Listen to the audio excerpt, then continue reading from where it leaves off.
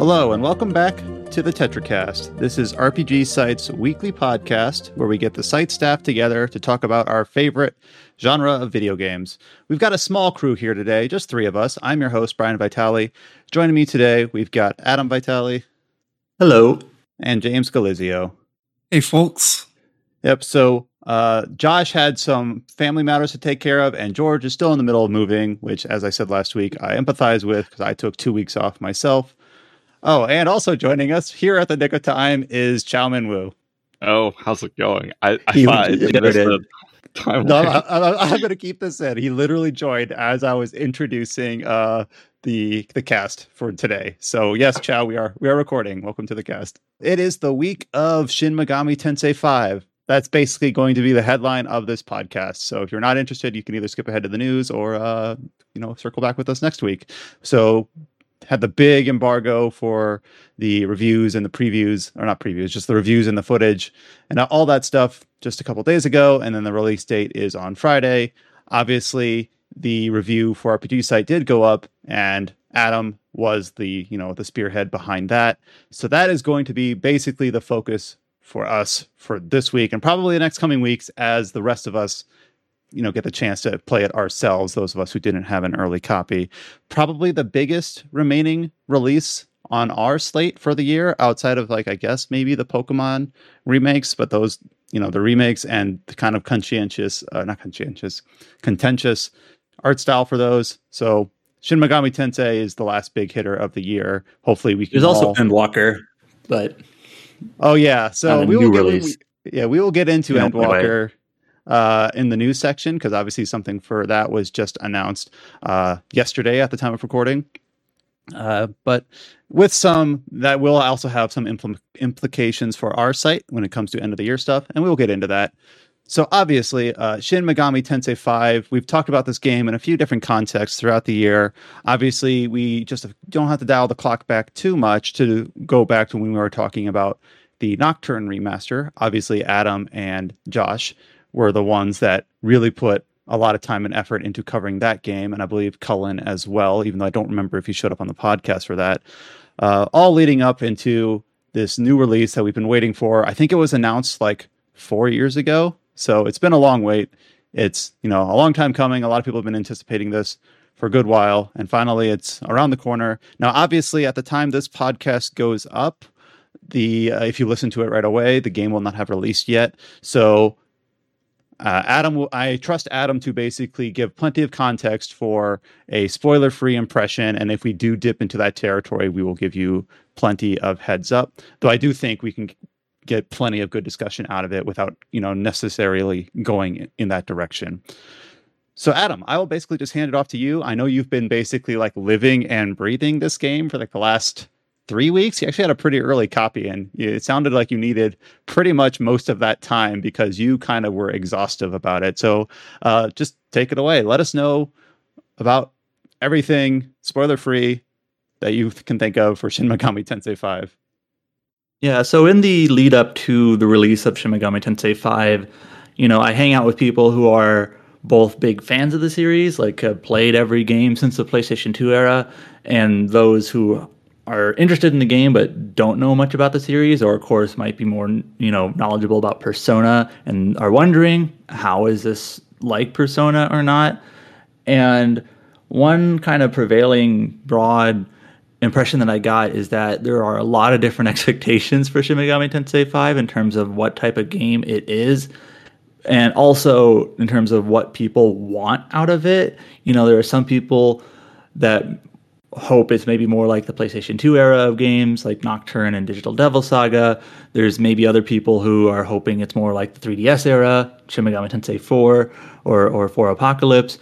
And so when I came around to reviewing it, writing my review, I decided to go a little bit more descriptive than I normally do in terms of just, I wanted to kind of just describe the game. What is this game and what can you expect out of it? How does it compare to other Shin Megami Tensei games? I do briefly compare it to Persona, just, for people who just don't, that's their point of reference. And so if you read my review on the site, it is a pretty descriptive review in terms of just describing how is the game structured, what are the characters like, what is their presence in the game, because that varies a lot from title to title. And so that's how I approached writing my review. But what I started out with in terms of the component of the game that I think is the most unique to Shin Megami Tensei 5 and what might make or break how you take to it is its structure. Because the structure of the game is, frankly, unlike anything Atlus has ever done before, like Persona, SMT, or otherwise. It's a new type of game for them. And I'm not talking about, gods versus demons, the occultism, science fiction, order versus chaos. Like, obviously, those Shin Megami Tensei 5 or Shin Megami Tensei brand franchise elements are there. But what is new is that it's sort of an open world game in a way, which is new for Atlus. And I don't mean like Ubisoft style giant map that comprises of the entire game. Not quite like that. It's more like, I say in my review, like semi-open world. It's I know several people, Cullen in his own review on a different website called it more like Xenoblade, where you have kind of these bigger field areas instead I've that you heard roam the around term in.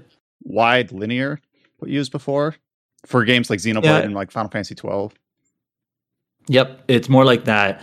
And frankly, a lot of RPGs, Japanese RPGs, have been kind of going in this direction where it's like, rather than using, a world map with maybe, separated towns and dungeons, it's more like explorable zones.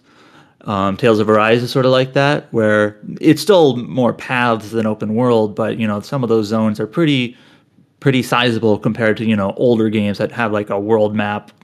It's like stylized where you're a giant walking on the map and you kind of enter a dungeon from there or whatever. So this is new territory for Atlus, to be honest. They've no Persona game, no SMT game, no other franchise of theirs, Etrian Odyssey, of course, or anything, have really used this structure. So I literally kind of start out my review saying Atlus has never made a game like this before. And that's sort of what I meant, is that they haven't had this sort of focus in terms of this exploration, openish world. So starting out in the game. Well, I just want to say before you describe it, like the fact that you decided to take that tact with your review and basically spend a larger proportion of the review being just more descriptive and explanatory, that you kind of just basically gave two reasons to do that. One, not many people are, or not as many people are familiar with Shin Megami Tensei. Not really because they're their own fault. Like Nocturne was 2003, and then people skipped the DS and they missed 4. You know what I mean? And so people who are younger, this might be their first actual chance to play a SMT game due to the infrequency of the release. And then on top of that, even if they have played an SMT game, this one is not like those, at least in the design of the world. So it makes perfect sense to say, like, all right, I have to take a little bit of time to just explain what the game is before I can just start, actually critiquing it. Yeah, and especially because it is, even if you are familiar with the series or Persona, it's the fact that this structure is different enough from anything else. Like, I wanted to emphasize that this is something that you should be aware of if you're interested in this game, is that this is what it is like.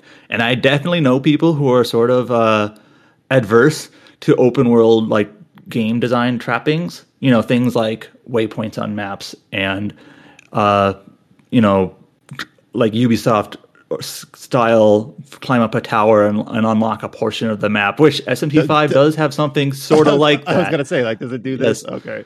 Sort of. It's not quite like that, but it's sort of like that, and I'll get to it in a moment. So that's why I started with it. Just like, this is different. And I even say in my review, this might sound great to you. This might sound terrible. Like, why did SMT do this? It seems like from the reception that it got in terms of reviews, it's reviewed pretty well. It's like I know its Metascore was like in the mid to high 80s, which is, I think, one of the highest in the series. I believe SMT4 was low 80s. So it's like people seem to have taken to it in terms of the review feedback. But anyways, so the game itself, how it starts out is, and if you've watched any of the trailers, you've kind of seen this, is that you are a Japanese high school student. The one thing about Shin Megami Tensei, of course, is that it always takes place, on the main line anyway, takes place in Japan, usually in Tokyo. And so people were wondering, it sort of looks like Persona. You're a Japanese high school student, kind of similar designs. It's a different character designer. You have a group of classmates that you know with the game. You're a silent protagonist, just like Persona and most SMT games, of course. And early on in the game, you witness a murder from a mysterious, someone was killed, like on the way from 4. I'm sorry. on the way home from school. And then you decide to take a different route home because the route you normally take home is basically blocked by a murder scene. So you go kind of in this sort of, I forget what it's called, like an underpass area. And in this underpass, and this was like in the original like teaser trailer, even way back when, 4 years ago.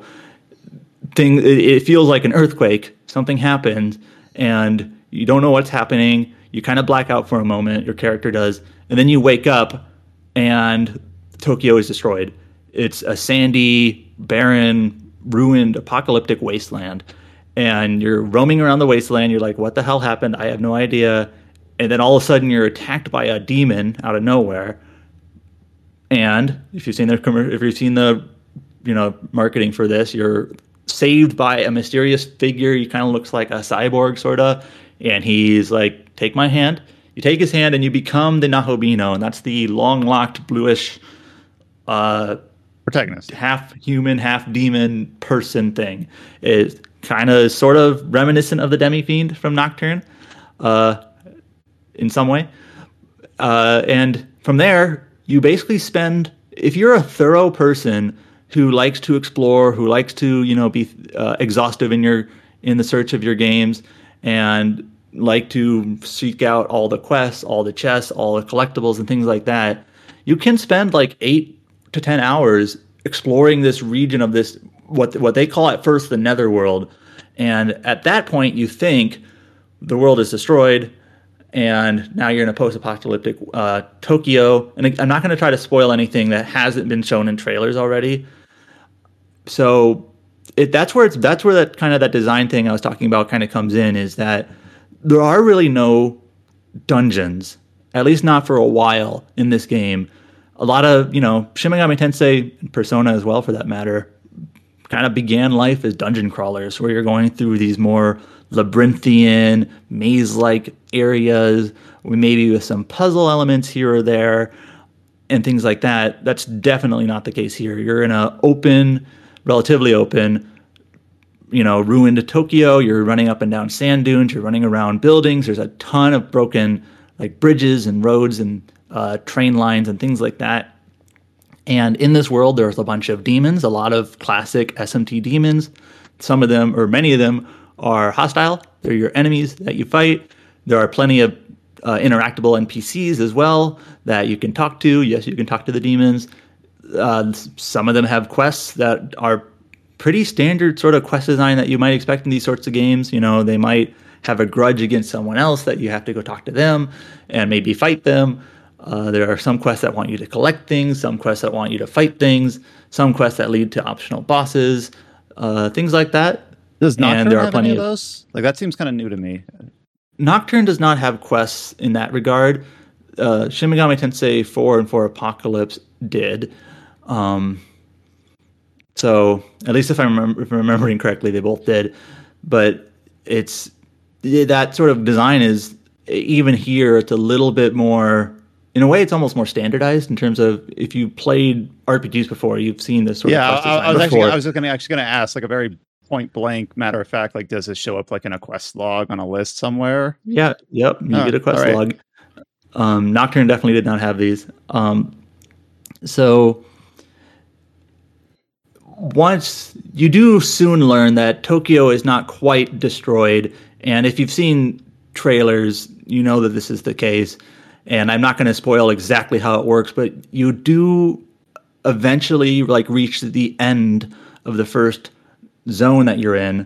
You can get there pretty quickly if you're just mainlining it. But like I said, if you're the type of person to explore thoroughly, let's just say 8 to 10 hours, maybe. Admittedly, as I was playing the game, I was taking a bunch of notes and going kind of, being thorough, taking my time. So You might be able to finish it sooner than that. But once you get to the end of the first zone, some story things happen, and you realize that Tokyo is still around, and you can go back to it. And again, this isn't really a spoiler because the trailer showed this as well. And then you sort of learn about how this is going to proceed from there. And then later in the game, you kind of revisit this destroyed world, which is known as Dot. That's DA''AT.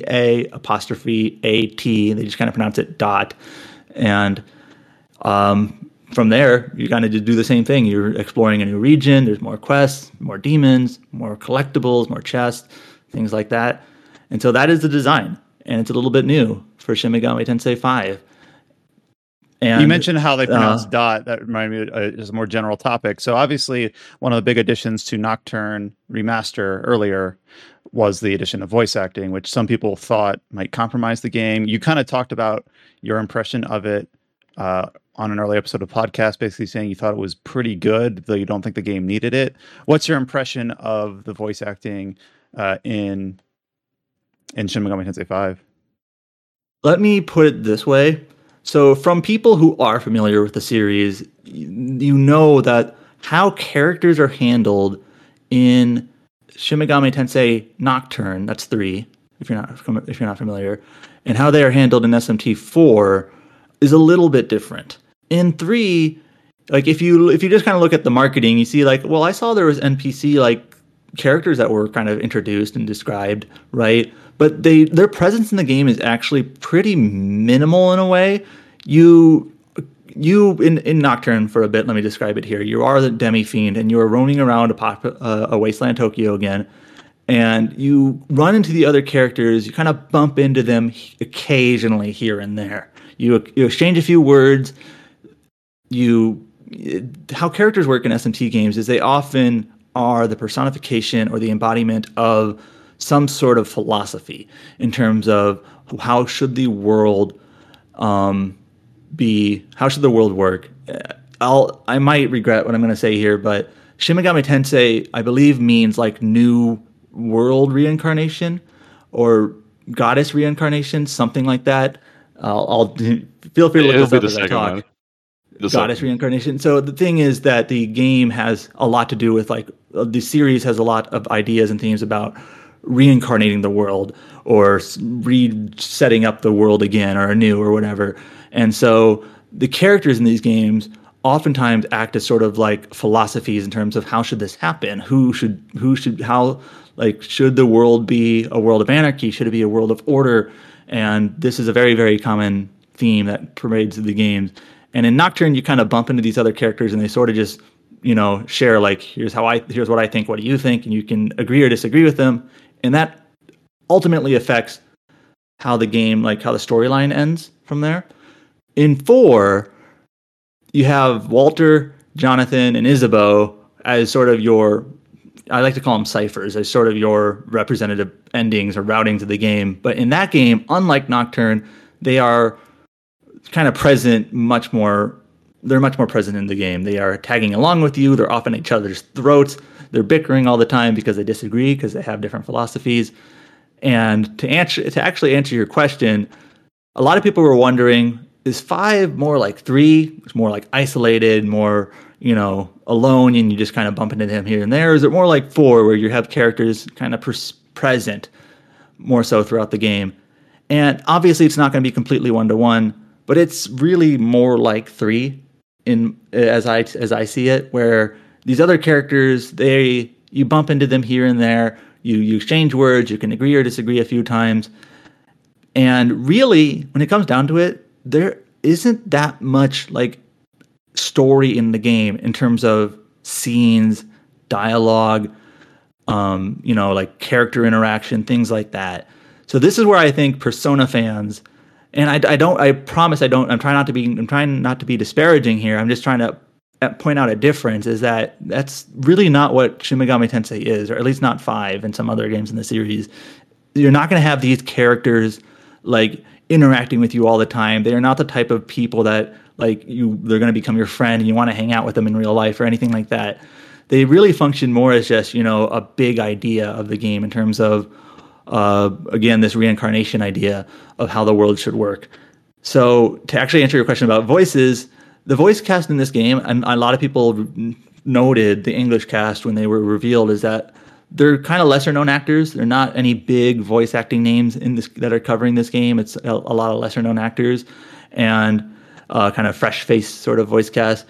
And I think they do a pretty good job, but I think it also makes sense that they didn't need to grab like big, probably more expensive voice actors to voice the game, because there really isn't that much voice acting. Not a lot. There's some, of course. Now, when you say that there's like not a whole lot of character interaction outside of these kind of sparse moments where you kind of meet up, how much story is there in? This is going to sound like really generic, but how much story is there in like the overworld and maybe even like the quests you do? Like, are the quests very much like, this is a video game, do 2 of these things and I will get you thing? Like are the quests like meaningful in terms of like telling a small little snippet of story, or are they very much like, here's something to do in the game because this is a game? Kind of. There's actually a pretty good variety, I think. There are a couple of quests where it's just like, I am a pyro, or they're not called pyrojack anymore, excuse me. I'm a jack-o'-lantern. I want some fire gems. Do you have some fire gems for me? And if you give them some fire gems, you win the quest. And like, okay, so there's no story there. But in each region of the game, there are like, for example, each region of the game has a pair of mutually exclusive sort of competing quests that you can do. In the first region, for example, you meet an Apsaras, who is sort of like a Hindu goddess of water or life or something. And she's like, hey, I've been basically taking these other demons into my refuge under my wing and kind of letting them, like, I will take care of them. I will basically govern their lives, and I will, let nothing bad befall them, and they don't have to do anything. I'm just going to basically take care of them for as long as they exist. And then you kind of meet another demon, a Leanan. This is a Celtic or a Gaelic term, so I might mispronounce it wrong. I mean, Leanan, who is basically like, that Apsaras is basically being too controlling of these demons, and I want them to be free and let them make mistakes, let them be off on their own, and more about individuality versus like, it's basically a law versus order, or law versus chaos, order versus chaos sort of microcosm in these 2 quests, and you can kind of pick one side or the other to complete it. And so there's sort of these themes and ideas that happen in quests like that, that it's not really like a story, but sometimes you have those sort of ideas that come about. It's more like table setting or something. Yeah. There are a few quests later on that are maybe a little bit more like they kind of dig into the mythology that these creatures are from. Like, for example, there's a pretty significant quest line later on that I don't want to get into details too much because it's a little bit spoilery, to be honest. But it deals with like the Egyptian gods and some of their like relationships with each other, like Ra versus Amun and things like that. And so there are some things like that where it just kind of digs into the philosophy, and some where it digs into the mythology. But in terms of the actual story, it doesn't really move forward until you, like, for example, in this first area, you don't really figure out what's going on until you fight the boss at the end of it, which, like I said, might be 8 hours later. So you're spending hours and hours exploring, doing quests, and the one thing I haven't mentioned yet, battling. So I mentioned in my review, where does Shin Megami Tensei 5 place its focus? If it's not really on the characters, it's not a character-driven game. If it's not really on the narrative, and let me be clear, there is a narrative, but it's more like big ideas than, something that's, always in front of you and pushing things forward. But where the game really does place its focus is its combat, because you'll be fighting a lot. And the battle system in Shin Megami Tensei 5 is pretty much unchanged for the most part from previous entries, and that's the press turn system. If you've played an SMT game, you've played press turn. That's just what they call it. This is one of those things that actually kind of is a pet peeve of mine. Press turn is not the same as once more. No, I remember actually, like, there was a podcast maybe 6 months ago where I made that confusion and you corrected me. Yeah, once more is the Persona system. Press turn is the SMT system. So what press turn is, it's a turn-based system. on the surface, it just looks like any turn-based game. But what makes it unique and how it's lived or stood the test of time is that when you hit an enemy's weakness, an elemental weakness, that's not an uncommon element of games like this. Enemies are weak to certain elements where you can do more damage to them. But in press turn, when you hit an enemy weakness, you get an additional turn. And where it's a little bit different from Once More is that in Once More, true to its name, the person who hit the weakness kind of can act again. But in press turn, you get an extra turn, but it kind of moves to the next person in line, the next demon that you have with you. I guess I didn't mention you recruit demons to fight with you. And so when you hit a weakness, you get an extra turn, so you can do anything with it, really. But also, when you avoid a weakness, either by blocking it because you're resistant to it or dodging, the enemy loses a turn. And same goes for you. So you can basically tip the scales in your favor, and you need to do this if you want to, succeed in this game, is you basically need to take advantage of this, get yourself as many extra turns as possible, and have them lose as many turns as possible by dodging and by hitting weaknesses. And all of those components are the same in 5, and as they were in Nocturne or 4 or other SMT games. And so it's a really solid system, and it works really well. This game is the first 3D game in quite a while, not counting stuff like Tokyo Mirage Sessions or whatever. How and long so it's has just it been cool. Since 4? I actually, since 4, I think 4 was 2013, something like that on 3DS. That long already? Yeah, it's almost been 8 years or so, something like that. I'm not looking at a date in front of me or whatever, and then Apocalypse, I think, was 2016. So it's even been 5 years since Apocalypse. But since like a 3D game in the series, because 4 is obviously a 3DS game, you kind of just had like the portraits in front of you, still images, artwork. But since the 3D game, you're going to have to go back to the PS2 era, like Raidu Kuzunoha Devil Summoner 2, which I think was 2009. Even that's not like a turn-based game, though. So if you want to go back to like turn-based 3D games, you're probably talking Digital Devil Saga, which is its own thing, but it does have the press turn system. So that's like been 15 years since a 3D press turn system. So what I'm getting at is that it's really cool to see, all these very classic SMT demons that have been around forever, see them in HD again. Yes, I know they were in Persona 5, but to actually like recruit them to your team in a proper SMT game and to fight with them. They have a lot of cool animations. The music in the battles, there's a lot of different battle themes. A lot of it is pretty good, and all the style that SMT has returns in the battle system. It's really solid. And a reputation that SMT has, if you're not familiar with it, is that it is hard as nails. And I have seen plenty of previews and reviews for this game calling it hard, challenging. Yeah, it seems like they either call it hard, or they just say, "Wow, you have to grind a lot in this," or whatever. Yeah, that grinding comment. I saw one person or one review say that it was like you had to like roam around the world and just refight things to grind up. And that, I got to be honest, I don't want to be too disparaging of other people's takes on the games because they're free to their opinion, but that's almost misunderstanding the game design. Like, to be honest, does the grinding comment grind your gears? Yes. I'm sorry. So the thing with SMT is that you don't have a set party. It's not like you get like a set of characters like Persona, where most of the characters kind of have a set of abilities, a stats, and weaknesses that don't really change throughout the game. Like Morgana in Persona 5 is your wind elemental character, and a healer as well. So if you ever need wind or healing, you use Morgana, and so on, like any turn-based RPG. Shin Megami Tensei games, if you are familiar, this is going to sound like obvious, but if you're not, there's several hundred demons in these games, and you're going to be constantly recruiting new ones and constantly fusing new ones. A common mechanic in the game is that you take two of the demons, you basically literally mash them together to create a new one with new skills and new abilities.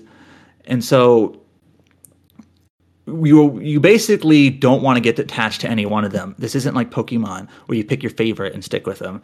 You are constantly shuffling around your demons, their abilities, their weaknesses, their strengths, to basically tackle. First of all, that's just how you kind of progress through stats throughout the game anyways.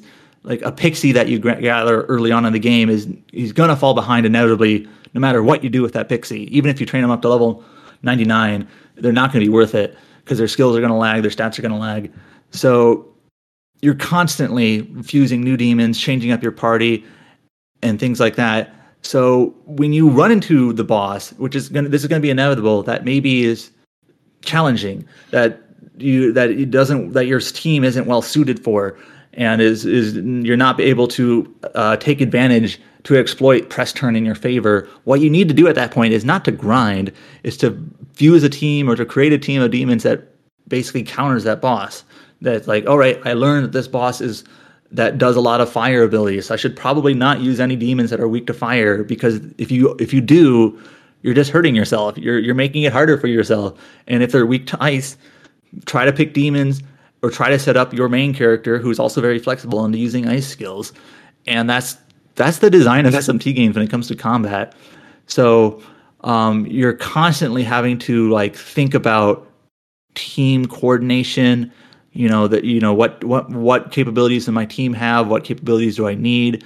Another component to the battle system that is very, you should be thinking about are buffs and debuffs. This isn't like Final Fantasy IV where we can get through the game just by attacking and healing. You have to exploit weaknesses.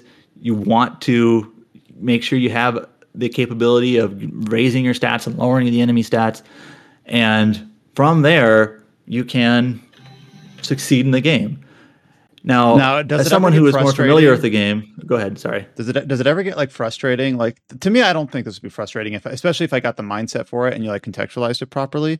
But does it ever get frustrating, like if you fight a boss and be like, all right, this is basically like my dry run because I don't know what I need yet. So I'm going to fight the boss and probably lose. And then I'm just going to like make mental notes about what I need and then come back. Because that's sort of a different mind. Because so many RPGs these days, or games in general, are like, you just kind of know what you're good at and what you're not. And if you just do what you're good at, you're going to win your first try. And then usually if you fail, it's more of an execution and less of I got to come in with a different loadout. But it seems like in Shin Megami Tensei 5, it's less about, it's seemingly based on your description, I didn't execute well, and more like, okay, I need to come back with a different set of tools. I think SMT does a pretty good balance of, it's not quite lock and key and like Fantasian or something where you have to have it, you have to approach it in a certain way. And you can sort of make a team that is maybe pretty good in a general purpose, like, all right, I have a team that kind of covers all my elemental bases, that can heal, I can buff, and they can do a pretty good job against most things. But you might run into a boss where it just so happens that your setup isn't ideal. You need to specialize. And then you have to tweak it a little bit. You can't just approach. You can maybe try to brute force it in terms of, let me take my team and grind them up and do it again. But you might just be best, swapping out one demon and like, all right, like, sorry, Jack Frost, you've been really useful for me, but I'm fighting a demon who is weak against or absorbs ice and it does fire. So sorry, Jack Frost, you are just holding me back in this fight. So I need to swap you out. So I think it does a pretty good job of balancing it out. It's just impossible in SMT to like make a general purpose team that is going to work all the time. Maybe at the end of the game when you can like, at the end of the game, you can like have a bunch of demons that have like Megiddo Lounge, or how do you pronounce it, like non-elemental attacks and things like that, where you can maybe just nuke everybody to death. But up to that point, throughout most of the game, you can't really do that. So yes, there will be times when you run into a boss, and you're like, I have no idea what this boss has. And you just realize, that my current setup, because remember, you're probably going to be swapping your team out pretty frequently.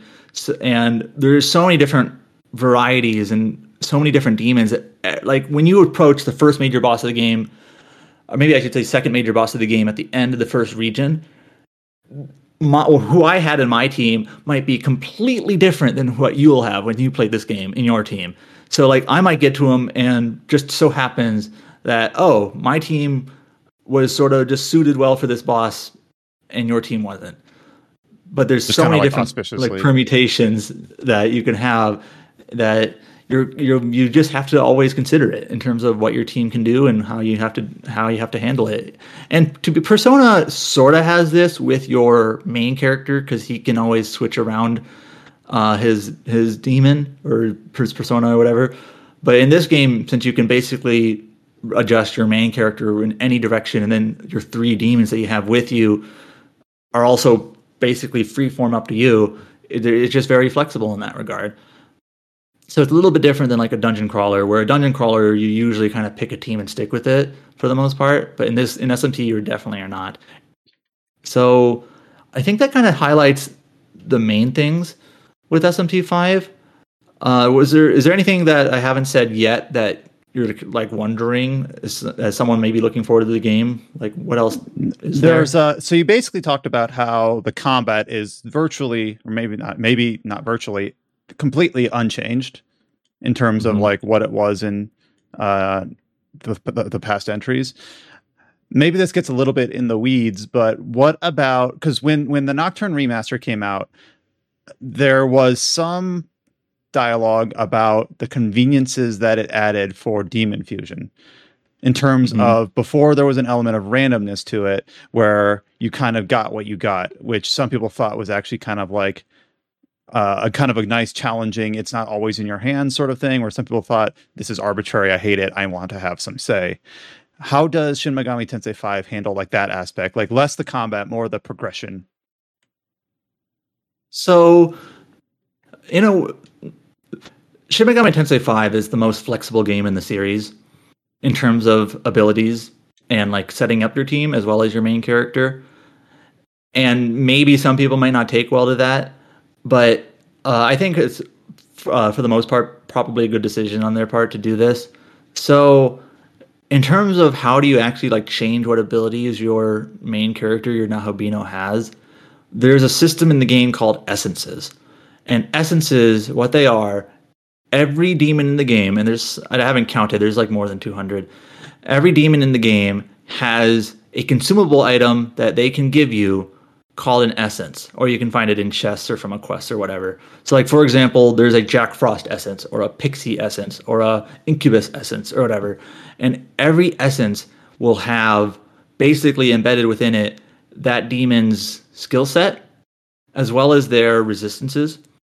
So once you get an essence, you can basically fuse it with your main character. And at that point, you can basically decide, here are the abilities that your main character, your Nahobino, has already. And here are the abilities that the essence has that you're basically fusing with him. Pick which ones you want to keep. So you basically pick which new abilities you want and which old ones you want to throw away. And also, so you can make the perfect hybrid. There's like no randomness. How do you get these essences? Just randomly? From defeating them? So there's multiple ways. There are many that you will get in chests throughout the world. They're not called chests. I forget what they're called, like amalgams or something. They're like these big, like yellowish, like spheroid things. And treasure chests. Yeah, I call them chests. They're functionally chests. And you can get them from those. When you're training up a demon, they might give it to you. Say you're leveling up a Jack Frost.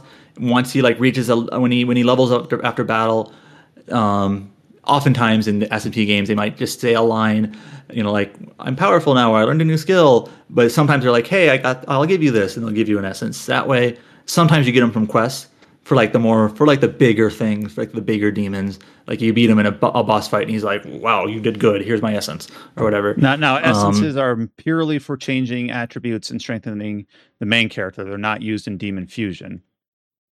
They are not used. Well, they're never used in Fusion in that sense, even though it is called fusing them with your demons, but it's not part of the Demon Fusion system. However, so Demon Fusion, so you take two demons, you fuse them together, you get a new demon, and then you can pick what skills they keep from there, right? So that's basically how Nocturne worked, the remaster, I mean. It's not random, you get to pick. But essences are a little bit different in that you can actually take a demon, like a Jack Frost, and then you can find another essence. I don't know. I don't have one off the top of my head. But let's just say you have an essence that has Maragidine, the high level fire skill, and you're like, I want my Jack Frost to learn Maragidyne. So you can take an essence that has it, basically place it on your Jack Frost and have him learn it. So you can effectively, with this system, have any demon learn any skill. And you don't have to worry about, like, in an older game, if you want to get Maragidyne on a Jack Frost, you kind of have to, like, plot out a chain of fusions to get it from one demon to the next demon to the next demon and eventually on a Jack Frost, right? In this game, you can just take a Jack Frost, find an essence with the ability you want, and smack it on him. So it's very flexible. So any essence, you get it from a chest, regardless of what demon it is, you can slap it on any other demon? Yes.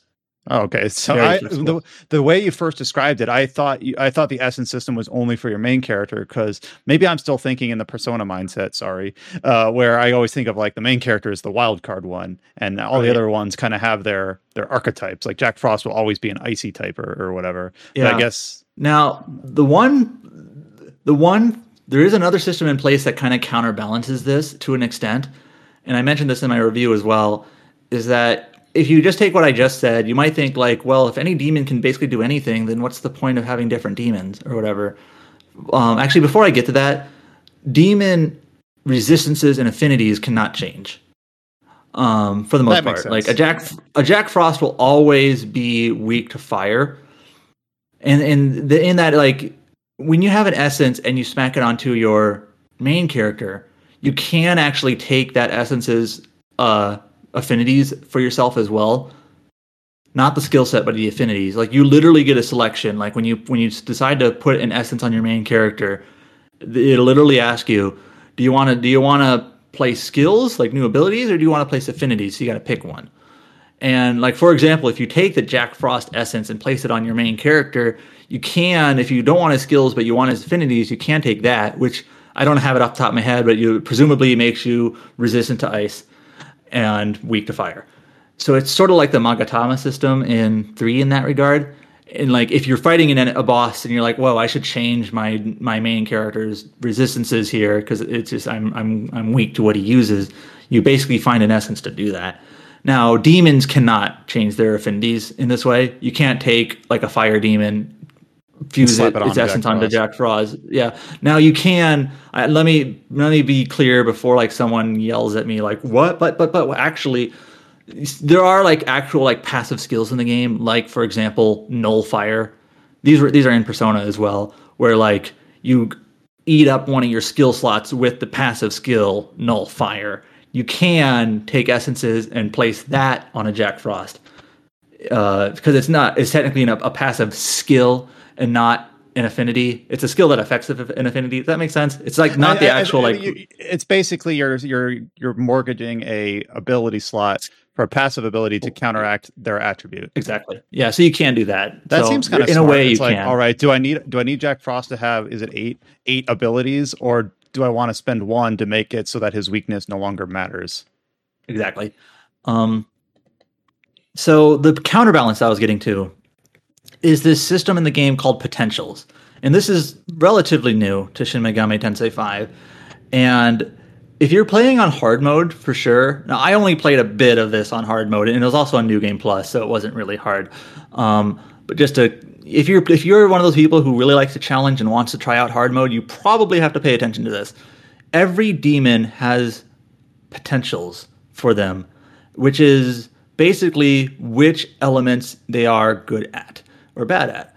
So when you have a Jack Frost and you look at his ice abilities, you'll notice that his ice abilities will say, like, Bufu plus, I think it's 5. I think he has a +5 potential in ice. Maybe it's 4.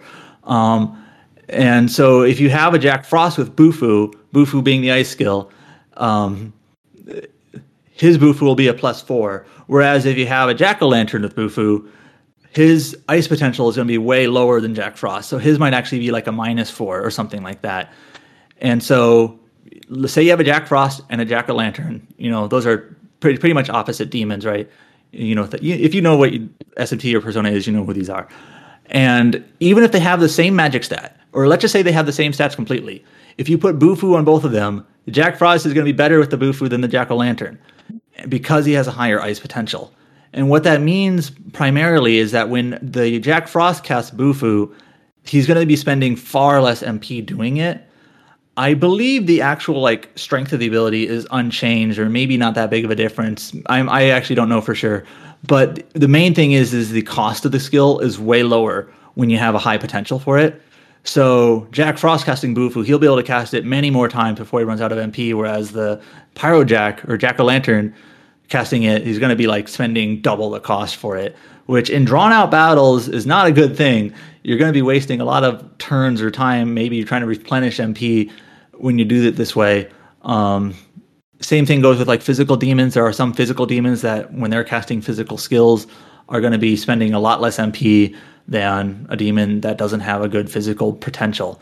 So this potential system is effectively the way which demons differentiate themselves, in terms of not all demons are going to be the same if you give them the same skill set. And so I think that's actually pretty smart. It's entirely MP, resource management. Like it's not it's strength. Pretty. It might have a slight effect on its strength. I actually didn't do enough like testing to see for sure. But MP definitely is like a key factor here. Especially late in the game when you kind of every turn is valuable and every bit of MP you have is valuable. You don't want to waste it unnecessarily. And actually, as an example, when I was playing this late in the game, there are plenty of pretty tough optional bosses like that are higher level than the final boss, for instance, late in the game. You know, there's even a super boss in the game who I won't spoil. And I had a Sandalphon. Sandalphon is an angel. He's Metatron's brother. And I had a Sandalphon who had really good stats, and I just sort of decided, let me put these support skills on Sandalphon, like Debilitate and Luster Candy. Those are high-end buffing and debuffing skills in SMT games. And like, I liked his stats, I liked his look, you know, he had some other abilities that were good, and I was like, let me make him my support demon. And then I realized, wait, Sandalphon doesn't have any support potential. So when he casts Debilitate, it costs 150 MP. And he only has like 450. So he can cast it like 3 times in a battle. And then he's out of MP and can't do anything else. And especially against those longer bosses, 3 debilitates or maybe 2 debilitates and a Luster Candy is not going to help you very long term in that battle. And it's almost kind of worthless. But I decided, okay, Sandalphon, you are not suited for this position. Let me switch you out with a Gabriel. And Gabriel had similar stats and similar abilities to Sandalphon, but had a support potential that you can actually raise potentials. There's some limitations to that, but he has a support potential +5. Gabriel, I gave him the same abilities. Now, when they cast Luster Candy or Debilitate, I believe it costs like 89 MP instead. Far less. So they can cast it far more often, and they can spend other turns doing other things. And it makes a difference. It makes a big difference, especially against those harder boss fights. And so that's why I said, if you're playing this game on hard mode, this is a system that you want to pay attention to. And just even from a design perspective, I think this is just a good idea. If you're going to make the game so flexible that you can basically place any skill on any demon, this is a good way to make it so that like demons aren't just interchangeable. You can't just like set an optimal skill set and pretend the demon doesn't exist and they're just a box of skills. You know, like, I'm gonna interrupt you. Do they have like healing items for MP and stuff? Like usually that's a way to bypass that kind of problem, right? I mean, there are healing items for MP, but this is actually pretty common in SMT. Those are very expensive. Chakra drops or chakra pots. You can get those, but they are expensive. So you're kind of just like don't want to waste them unless you really need them. But still, I think it's just a pretty decent kind of balance, just to make it so that, you know, when you're putting together your team, you can't just like, oh, here's an optimal skill set for a magic based demon and it'll suit I can just place it on anything with a high magic stat. I think it's just a pretty good, just like slight limitation in terms of actually having you know, have more considerations in place other than high magic equals good and give them good magic abilities. Now, my question is like, I'm thinking of like, it's been so long since I played Pokemon, but they have like their inherent ability where each like Pokemon has like 2 things that it can be between. Oh, like passives. Yeah. Yeah. Is it sort of like that where like if I if I fight and negotiate and get 2 Jack Frost, one might be Bufu +3 and one might be Bufu +5 or whatever. I'm pretty sure their potentials are always the same. Like any Jack Frost's potential will be the same as any other Jack Frost. Part of me kind of likes that because it's tidy and you can kind of like really like rubric it. But there is a little bit about the randomness, which is kind of nice. Like, oh yeah, I found a great, not only did I find I don't have Pokemon. You gotta. Not only did I find a rare Pokemon, that's my comparison point. Since I've played like Devil Survivor and Persona. That's kind of my SMT-ish history. It's like not only did I find a rare Pokemon, but I found a rare Pokemon with good IVs and an excellent inherent ability. And I was wondering if this would be like the same sort of feeling. Well, I guess it sort of comes into play when you're fusing a new demon. Very likely, if you fuse a Jack Frost and I fuse a Jack Frost, their skill set's not going to be exactly the same because we're probably fusing them in different ways. So it kind of comes into play there. I know maybe I got a little bit into the weeds there in terms of like the mechanics in place, but that essence and potential system is, when you're talking about combat specifically, is where SMT5 is different from previous games. Whereas they weren't as flexible, but they didn't really have this potential system in place. So it was sort of harder to get certain skills on certain demons. And now that it's easier to get certain skills on certain demons, I think the potential is a good counterbalance to just, having demons be a little bit more unique. And like I said, there was nothing I could do to Sandalphon to really make them the ideal support demon. Like, you can't do anything about it. So there are just going to be some demons that are more suited for healing. Like, for example, there are some good high magic stat demons that in another game, if you slap like media on them, they'd be a good healer. But in this game, you slap media on them, they have media -5, and they're just going to be spending way too much MP healing because they're good at attacking, but not good at healing. And I think that's just a good idea. And it's a nice restriction in place just to make it so, you have to consider more than just skills and stats. You actually have to determine or consider which demon they are on to some extent. Now, if you're playing the game on the regular difficulty, you can probably not pay too much attention to it and probably brute force your way through it a little bit. But it's one of those things that's like, hey, if you do pay attention to it, you're going to be making things easier on yourself, and you're probably going to require that a little bit more, especially on the harder difficulties or the harder boss fights. Now, remind me, it has like an easy difficulty and then a free like story difficulty. Is that it? Yeah. So I'm playing the game before it gets its like first patch, and also before it gets any DLC. I didn't get any of the DLC. I should also probably mention there is cheat DLC. So if you're the type of person who just wants to just blitz through this game and you don't mind spending a few extra bucks to get cheat DLC, there's probably going to be a DLC where if you wanted to, you can abuse the DLC and get to level 99 at the beginning of the game. Do that. Go ahead. Sure. Yeah, I mean, I didn't get to do that. That's like old. That's like old hat for Atlas games. Yeah, that's up to you. The DLC is there. You can cheat. Go ahead. But there is a normal difficulty. I did play most of the game on normal difficulty. I'm interested in hard, but in the review period where I kind of had to play it on a sort of a deadline, and I wanted to see what the game had, and I did end up replaying the game several times. You don't need to justify like, oh, dare you not play it on hard. But like, there's a normal difficulty, there's a hard difficulty, and the hard difficulty is one of those where it's like, when you set to hard, you're stuck there, in the sense that it does let you go back to normal mid-game if you want to. Like, you decide, I didn't want to do this, but you can't go back to hard. So it's sort of like it's like an Iron Man or whatever you want to call it. I do kind of like that. Yeah, if you pick hard, you have to stick with it, and if you don't, you can't go back to it. There is a casual mode, which I did see some reviews say casual is still fairly challenging in places. Maybe if you're not as experienced with these mechanics, that's worth trying. Just to if this is your first SMT game, go ahead and try casual. And as you're sort of getting your feet wet. And there is going to be a DLC, I think they call it safety mode, and that's also the same for Persona games, where probably is no challenge at all and you just want to experience the story or the world. Do that. So there's plenty of options for difficulty as well. I don't think there's like a lunatic version. I think hard is the hardest mode. I might be wrong, or like a merciless. I don't remember. I know there is a DLC safety mode, so it's free. That one's also free. In terms of things about the game that maybe, in terms of like my actual opinions on the game, the open world stuff, I think it's an interesting change of pace. There's something to be said for trying something new. But I am a little bit of a dungeon head. Like I review several dungeon crawlers on this site. I love the Etrian Odyssey series as a first-person dungeon crawler. There is a part of me that's just a little bit disappointed that dungeons aren't very prevalent in this game. There are a few of them. I count 2 as actual dungeons. There's some other locations that you can sort of argue, yeah, that's kind of a dungeon maybe, but I count 2. But even then, they're pretty basic. They're definitely not like anything you run into in Nocturne, where you have like warp tiles or other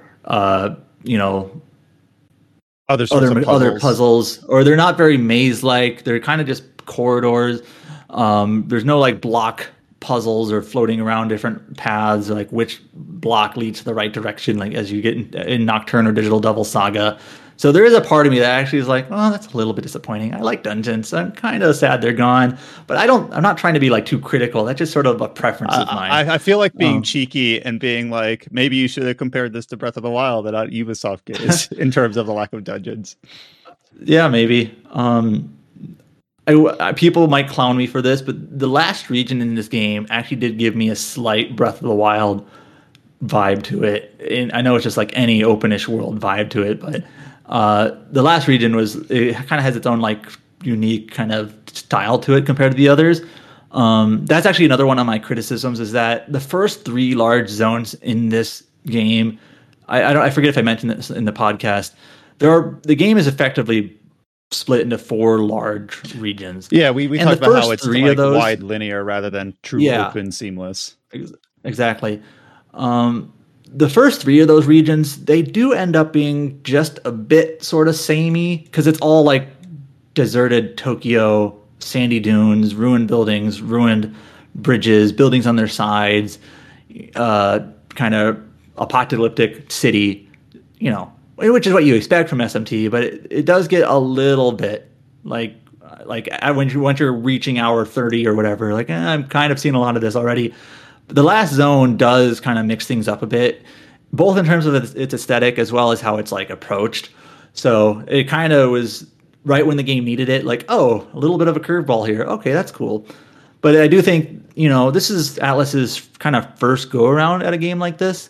So maybe there's some growing pains in terms of, how to make this sort of design engaging, or as engaging as it could be throughout the game. So that's like not like a harsh criticism, but like, this is something that I can see where this could be improved perhaps. Also, not to spoil anything, but the narrative of this game is very Shin Megami Tensei, but it also stays pretty classic. I was kind of wondering if it was going to do something maybe a little bit different or unique or interesting in terms of like a different take on on common SMT, concepts, but it does stay pretty like tried and true SMT. So if you're new to the series, and maybe that doesn't matter because you haven't really experienced this before, but as someone who has played every localized SMT game, like, oh, okay, this is SMT. And so I'm maybe just very slightly disappointed that it's like, it stays so tried and true just to like SMT concepts and ideas and how the game sort of routes itself at the end. Again, none of these criticisms are like, I gave the game a 9 out of 10, so I think pretty highly of it. But there are just a few places where I'm like, yeah, this is something that could have been cooler, perhaps. But otherwise, I'm kind of happy with how this game turned out. It's a bit of a turn from where the series I think seemed to be heading with 4 and 4 Apocalypse. So it's just kind of neat to have something just a little bit different, something a little bit new from SMT. It's obviously been a while since we've had a game in the SMT series like on consoles. It's been 8 years since the 4, since like we said. So it's just, I think it does pretty well for itself, and you'll be able to play it in a week. How long did it take you to finish? I was pretty thorough, so I pretty much did everything you could do, like all quests. I found, I didn't mention this, there are 200 little like collectibles that you can find throughout the world.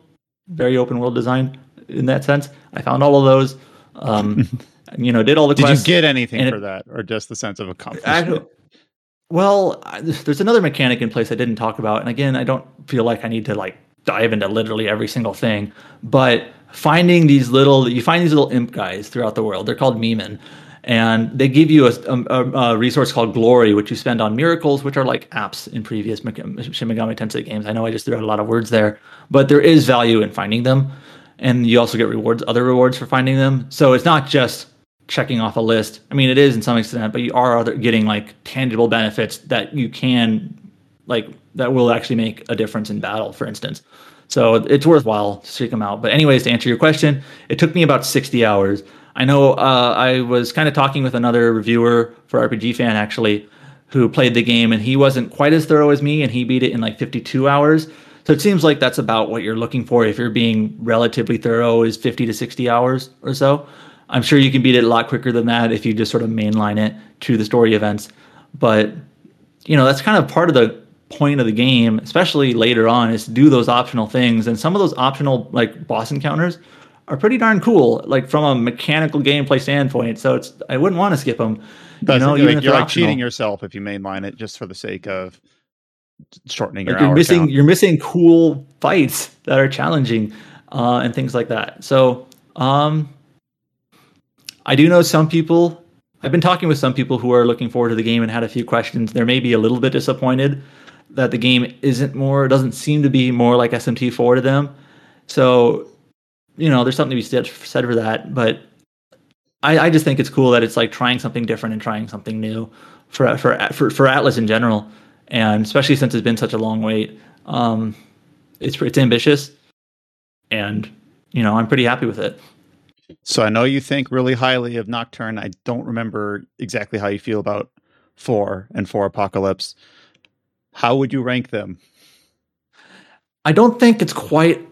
So one thing about Nocturne that I really like about Nocturne is it's sort of its tonality and its style, and it's interesting in like a thematic way. And it's kind of funny. Nocturne was pretty much the first localized SMT game in the West, I believe, right? Because none of the ones before that were localized. I mean, there's some Persona games on original PlayStation that were, but for true SMT games, Nocturne was the first one in English. I'm making sure I'm not like wrong. I'm pretty sure that's right? I don't even think there's an English version of 1 and 2. No, I mean there was an English version of 1 on phones later, but not like the Super Nintendo or PlayStation versions, right? Or Game Boy Advanced version. I forget. Anyway, Nocturne is actually the one SMT game where it kind of goes a little bit different in how it like routes its storyline. Nocturne is not so easily law versus chaos like a lot of the other games are, and it's kind of funny that was the first one that we got because it's actually pretty different in that regard, and I kind of like it for that now. It's a little bit more interesting to me. I like how like the cinematic direction in Nocturne, despite being an old PS2 game, I think it does a lot with a little in terms of how dialogue is presented, how camera angles are, and I kind of feel like 5 is just a little bit more plain, even though it's like higher fidelity. So it's just that's probably the one thing about Nocturne that I really like that 5 doesn't quite hit, is it's not quite so interesting in terms of how it's presented, like with storyline and dialogue and cutscenes and like cinematic direction. It's just a little bit more plain. But in terms of like the game itself and polish and obviously visuals and things like that, clearly it's been 20 years or almost since Nocturne. This is going to have a leg up there, and it's definitely more approachable. Nocturne is a kind of like is a bit of a punch you in the mouth kind of game, where this game, it's still probably challenging if you're not familiar with it, but I think it's a lot more approachable. So if Nocturne, if you're listening, you tried Nocturne and it maybe you bounced off of it, maybe you're just like, I don't have time for this, 5 is definitely going to be something that you can probably ease your way into a little bit more easily by definition. So, all right, I have one last question, and you're gonna hate me for this, and I'm being very cheeky about it. Shin Megami Tensei 5 or Persona 5? Probably Shin Megami Tensei. I'm a gameplay over story type of person, and just the fact that SMT games, you, the player, as you're playing the game, you have to put a little bit more consideration into things like party setup, ability setup, and things like that, versus Persona, where you pretty much have to set like who you're using and what persona is on your main character. That's it. Like, so I'm just going to lean to SMT5 just on personal preference of the sorts of things that I look for in RPGs. But that's kind of the cool thing about RPGs as a genre, right? As all of us know, is that they're so multifaceted, that there are so many different things that you can attach to in an RPG. If you're the type of person who mainly plays like RPGs for the characters, like you love meeting characters and having character interactions and things like that, I'm going to be honest, SMT is probably not your thing, which is fine. But I'm a mechanic, I'm a gearhead, so SMT is going to be my thing. So, all right, and thank you so much for the thorough, almost entirely spoiler-free kind of impressions about your review on SMT5, Shin Megami Tensei 5, or Shin Megami Tensei 5, I think is the correct. It's Shin Megami Tensei. Obviously, it looks like the English word Shin, but so apologies if I mispronounced it in the Japanese pronunciation. But so obviously you have the written review up on the site, and this will not be the last time we talk about it on the podcast, because obviously in the upcoming weeks we will hopefully have multiple people kind of going back and forth, and maybe we'll talk a little bit about our compared experiences fighting certain bosses, or we'll maybe open the door and dive into a little bit of spoiler territory. Obviously, if we do that, we would give clear heads up and warning. And so you will probably hear more from multiple of us. And I'm interested also, and as another big fan of the series, what Josh ends up thinking about it once he gets, because I know he's obviously eagerly looking forward to this. But that's up on the website. Please give it a read. And he goes way in depth, and everything you could possibly want to know going into the game. I actually have one more thing to say, very brief. All right, no problem. And I want to say this just because I teased it before, and I said I'd get to it later, and I didn't. Oh, okay. there is a system on the world map where you run into a sort of like evil vortex called an abscess. You beat a mini boss there, and what it does is it reveals more of the map to you in a way. That's sort of the tower system I mentioned earlier that kind of makes its way into SMT5. And I know I've actually told people this, and they hate it. They're like, no, why did you do this, SMT? So that also exists, is that when you're exploring, you kind of fight these sort of like forced battles on the map. And once you do that, you kind of explore, you kind of open the world and make exploration a little easier. The fact that they make just another way that sort of those open worldish trappings kind of make their way into the game. I don't know. I don't hate the idea. The fact that they make them battles, I like way better than just like beeline to the tower icon, or whatever, and then just go to the next one, and then go back and do the actual game. So they actually made it part of the game, especially if you say that the game focuses pretty much entirely on, not entirely, but majority on combat, to make that the gameplay mechanic for revealing the map just seems smart. So as the rest of us have not had early access to Shin Megami Tensei 5, I know other of us have been going through our backlogs. I'm still working through Tales of Arise, which I've kind of already touched on last week, so I won't really go into it again here. Since there's only the four of us here, and I don't think any of us have also been working on other soon-to-release RPGs, let's just see what the other two have been playing. James, what have you been up to in this last week in terms of games you've been playing? I was hoping to play Undernauts, not quite.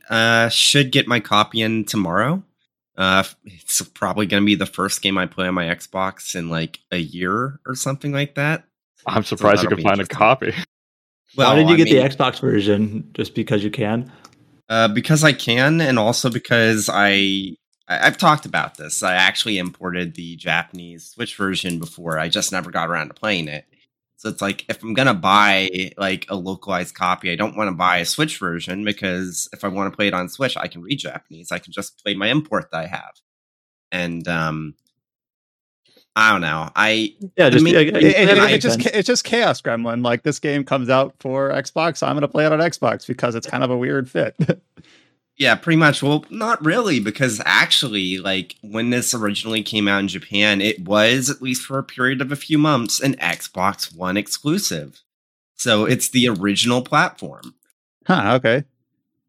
Some of games are like that. We did talk briefly about how, last week or 2 weeks ago, about how the PC release was, like, delayed at the last moment, but then got released with issues, but then finally patched very recently. But in the process, I'm just going to get the Xbox version.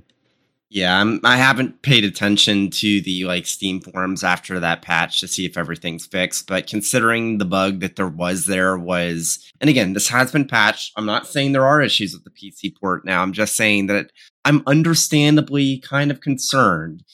Is that the one bug they had was that there was a kind of cutscene thing after you killed the first boss, and you're not able to progress past that. And that seems like something that if you had done any amount of like QA testing on the game or the port, you should have caught that. Yeah, just for context here, for those not familiar, Undernauts was supposed to release at the end of October for both consoles and PC, and then the PC port was delayed at like literally the last second, which is never a good sign. And then when it came out a week later, it still had these bugs. So I am actually interested in this game, and I want to get the PC port, but it's just like maybe I'll wait a bit. Maybe they can iron out the egregious ones. Yeah. So, doesn't seem like a great PC port, unfortunately, at least at the moment. But yeah, so I should be playing that next week, so look forward to my thoughts then, I guess. But on the flip side, what I did play this week, which technically isn't even out yet if you're going by what Microsoft is saying, though it's totally out yet, Forza Horizon 5. If you either bought the premium edition, which was like the $100 version that came with all the DLC and whatnot, or if you paid for, and this is new, there's a premium add-on pack for Game Pass subscribers. So if you have Game Pass, you can actually pay for like all the DLC ahead of time and still get the early access, because if you got the early access through either that add-on pack or the premium edition, you could start playing it yesterday. But it's kind of interesting because normally for those who haven't used Game Pass, the DLC is never included. That's kind of like, it's almost kind of like that their way of monetizing it twice, where you pay for Game Pass, and then if you ever want to get the DLC of any sort, you still have to pay for it. Though usually you get a kind of a discount for being a subscriber. So if they just market the premium access as a DLC part, then you can pay for it even with the Game Pass. Yep. So I do see a lot of people saying that they think it's kind of a shitty move with the early access thing. And I agree, but also it's like, it's not just Microsoft that's done this. Like Sega's been doing this a lot recently. They did it with Monkey Ball of all games for whatever reason. And like so many games these days do it. Even technically Final Fantasy 14 does it with the expansions. Well, MMO expansions, I feel like I've done this for a while, having like a head start period. But now we see it even in like completely single player games where you pre-order. We saw this with Lost Judgment, right? You pre-order or you get the digital deluxe version and you play it 3 days early. So Sega's been doing it. Yeah, it's kind of one of those things where you can roll your eyes at it, but it's very much a trend at this point. Yeah, and before I talk about the game itself, obviously this has worked out for Microsoft, because as of last night, there was like a thread on Reset Era where people were like keeping track of how many like players were on the leaderboards like during the early access period, and at least last night there was over 700,000. So at least 700,000 people either bought the $100 version or they paid an extra $45-$50 on top of a Game Pass sub to play the game early. I saw before we started this podcast someone reporting near 1 million. I don't remember what the number was. It could have just been the same 700,000 number, but yeah, it's yeah, I wouldn't be shocked if before the end of the weekend it's past 1 million. In fact, it's probably past 1 million now. Like, everyone playing the game's having a great time. Spoiler alert, it's probably one of the best games of the year. Like, and that sounds weird if you don't play Forza games or if you haven't played the Forza Horizon stuff, but I feel like anyone that's either owned an Xbox or has been into like Microsoft's like first party offerings for like the last like 5 or so years knows that, and this has been the running gag, it's like for all of the missteps that maybe Microsoft's first parties have had over the years, the one constant is, well, the newest Forza game is going to be fantastic. Yeah.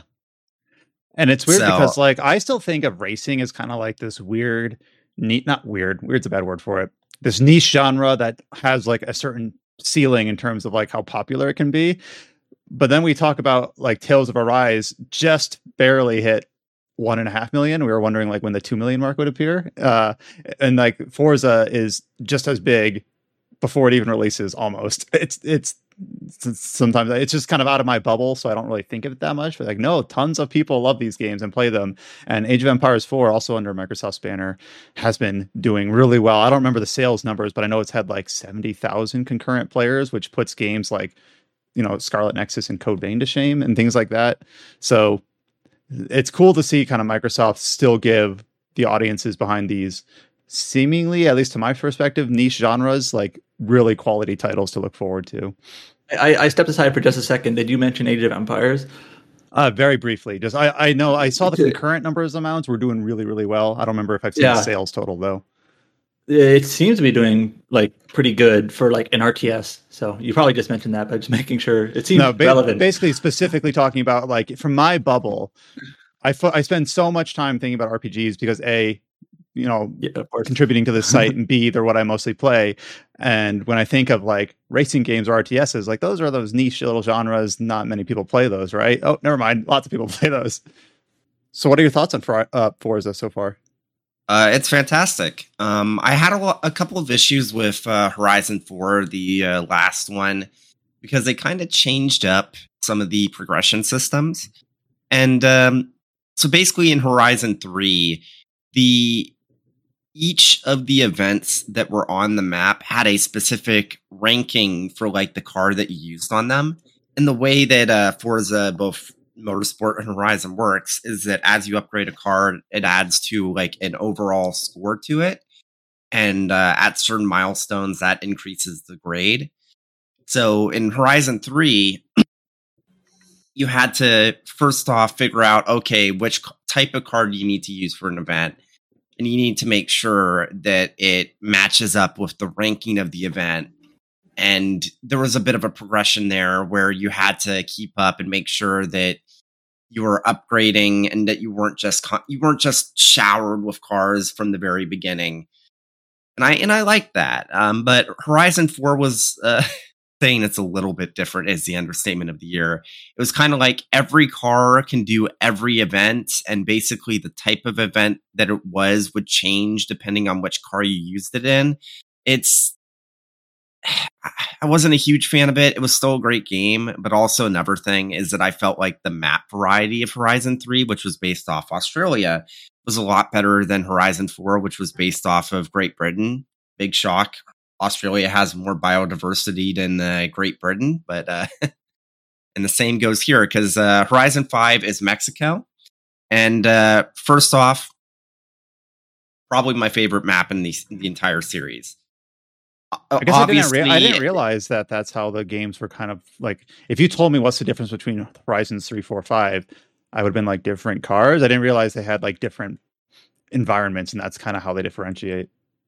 Yeah, no, they have different environments, and I will say it's not really surprising since this is the first cross-gen, like Series X, Series S, Forza Horizon, but man, this game looks phenomenal. And I've seen people say that like don't trust what like people screenshot on Twitter because Twitter screenshots don't do this game justice. Yeah. For like just how great it looks. Yeah.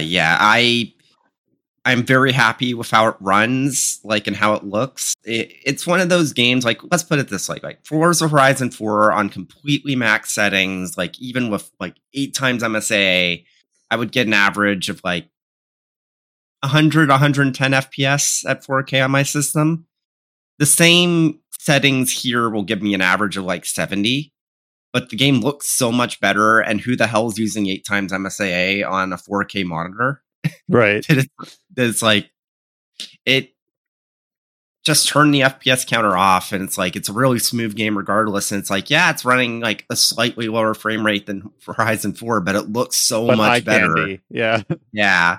And it's still smooth as hell. It still feels great. It's like I'm having a great time with this. It's like one of those games that you can tell as you like jump into it that's going to be a benchmark for how good games can look for a really long time, especially the vegetation, like the heavily vegetated areas. Like one of the things I did last night was like the expedition to unlock the Horizon Apex camp, which unlocks all the like street race stuff around the map. And the expedition for this one had you going deep into to a jungle area during the middle of a like raging thunderstorm. And oh my God, like all of the swaying foliage, the like heavy like rain particle effects, the lightning, the like the fog and cloud, it just definitely the best looking thing I've ever seen in the game. Just absolutely mind blowing. What is it about rain in video games that makes everything look nicer? Is that just like a really shallow comment? Games will like to flex their graphics capability. Well, that's when you can do like ray tracing. Yeah, that's when you can do like, no, actually, I wasn't going to specifically call it that, but it's when you can do some like fancy stuff with like specular lighting and like reflections and things like that. So, no, it's really cool to hear that, Forza fans, maybe Microsoft's had a lot of potential going into this generation, but outside of Flight Simulator, really hadn't been able to deliver on it yet, which people, I think, Game Pass was enough of a sell on its own. But now to have Age of Empires 4 and for Forza Horizon, and obviously Halo. It sounds like even if campaign's still up in the air, but it definitely sounds like, at least as far as multiplayer is concerned, Halo is going to be a win. So one thing that's sort of interesting and maybe relevant to us is that this is Playground Games, and this game is reviewing really, really well, and like they know what they're doing, and they are also making a new Fable game, which is completely different from the racing stuff they do. So, isn't that slated for? Is that 2023 or 2020? I don't think it has a date, but they announced it at the Game Awards last year. It was a while ago, and it was just like a teaser, so it seems really early. So it's probably 2023 at the earliest. Yeah, that's kind of where I'm at. Like I was not expecting. I'm not expecting it. I'm not expecting Fable next year. We would have seen more by now. But it's obviously the interesting hook there is that like this studio has made Forza Horizon, and that's it. And they've done a really good job of it. But Fable is, of course, not a racing game. At least I don't think it is. So I remember when Fable was announced, there was another one of those studio genre hops that we referenced that ended up turning out really well, but now it's escaping me what it was. There was another reference. Was it retro, going from Metroid to Donkey Kong? Maybe, I don't know. I don't know if that's what it was, but that's another. I mean, that's sort of a genre hop, not it's kind of. It's one of those things where it's like there. Obviously, you want people who specialize, which most developers do, but then there's that know-how does kind of there's some like transferable skill sets where it's like we've shown that we're good at X, so now we're going to stretch and try our hand at Y, whether that's Metroid to Donkey Kong or Forza to an RPG like Fable. All right, I hate to ask, but Chow, have you played anything in the last week? There's one game I can't talk about because I haven't passed embargo date, and there is Final Fantasy 14. All right, I was going to tease you and be like, have you played anything other than Final Fantasy 14? And the answer is seemingly yes, but wait on it. So what am I supposed to say? Are we supposed to talk about the Final Fantasy Live Ladder, I guess? Sure, we can kind of I suppose we can transfer into the news section and talk about we're gonna borrow you, Chow, for this segue into news. So how are you taking the Endwalker delay? Because let me make the announcement, or not make the announcement, just report on the announcement. We learned last night ahead of the live letter that Final Fantasy 14 Endwalker's delay launch has been delayed by 2 weeks, and now it will release on December 7th, and with early access on December 3rd, I believe. So how are you taking that news, Chow? And I guess also James. I'm taking it really well. I actually wanted to beat all the the new raid bosses, or I wouldn't say new raid bosses. It's the latest raid bosses from Shadowbringers, and I want to beat all those bosses before Endwalker comes out. And I only beat one of them out of the 12, so now you have an additional 2 weeks to get that done. To beat them, yeah. So I'm when you say new, like how new are these? They came out like last year. Oh, so but the newest last year, December, I would say. That's when the last set, because they come in fours. Like every patch update, they give them like 4 bosses at a time, and once all 12 bosses come out, it will complete the story arc for those bosses. And you when did you start Final Fantasy 14? It was not that long ago. I think it was like June or July. Yeah, so it's been like a hectic 3 months for you, but it sounds like you're all but caught up and ready for Endwalker. So an extra 2 weeks delayed. I got like 3 jobs almost max level. Wow, technically 2, but there's 3 jobs that are almost max level now, so I'm quite ready. Which 3 jobs? I got the Dragoon, the Astrologian, and the White Mage. And are you going to try out any of the new classes in Endwalker? The Sage or the... I'm going to play the Sage. It's on it. It's the only way, man. I mean, they have Gundam funnels. It's like, what else can you ask for? I feel like we talk about these each time we bring up... Well, we haven't... Gundam funnels. Yeah, we haven't talked about it in a while, so it's okay. All right, let's actually talk about the news other than the delays. Yeah, they have a lot of news updates for you here. So there's new PvP zone. They have the new gear that they explained, which is all like Final Fantasy IV gear. They actually show it off. And Walker seems to be very borrowing from ideas and themes from Final Fantasy IV.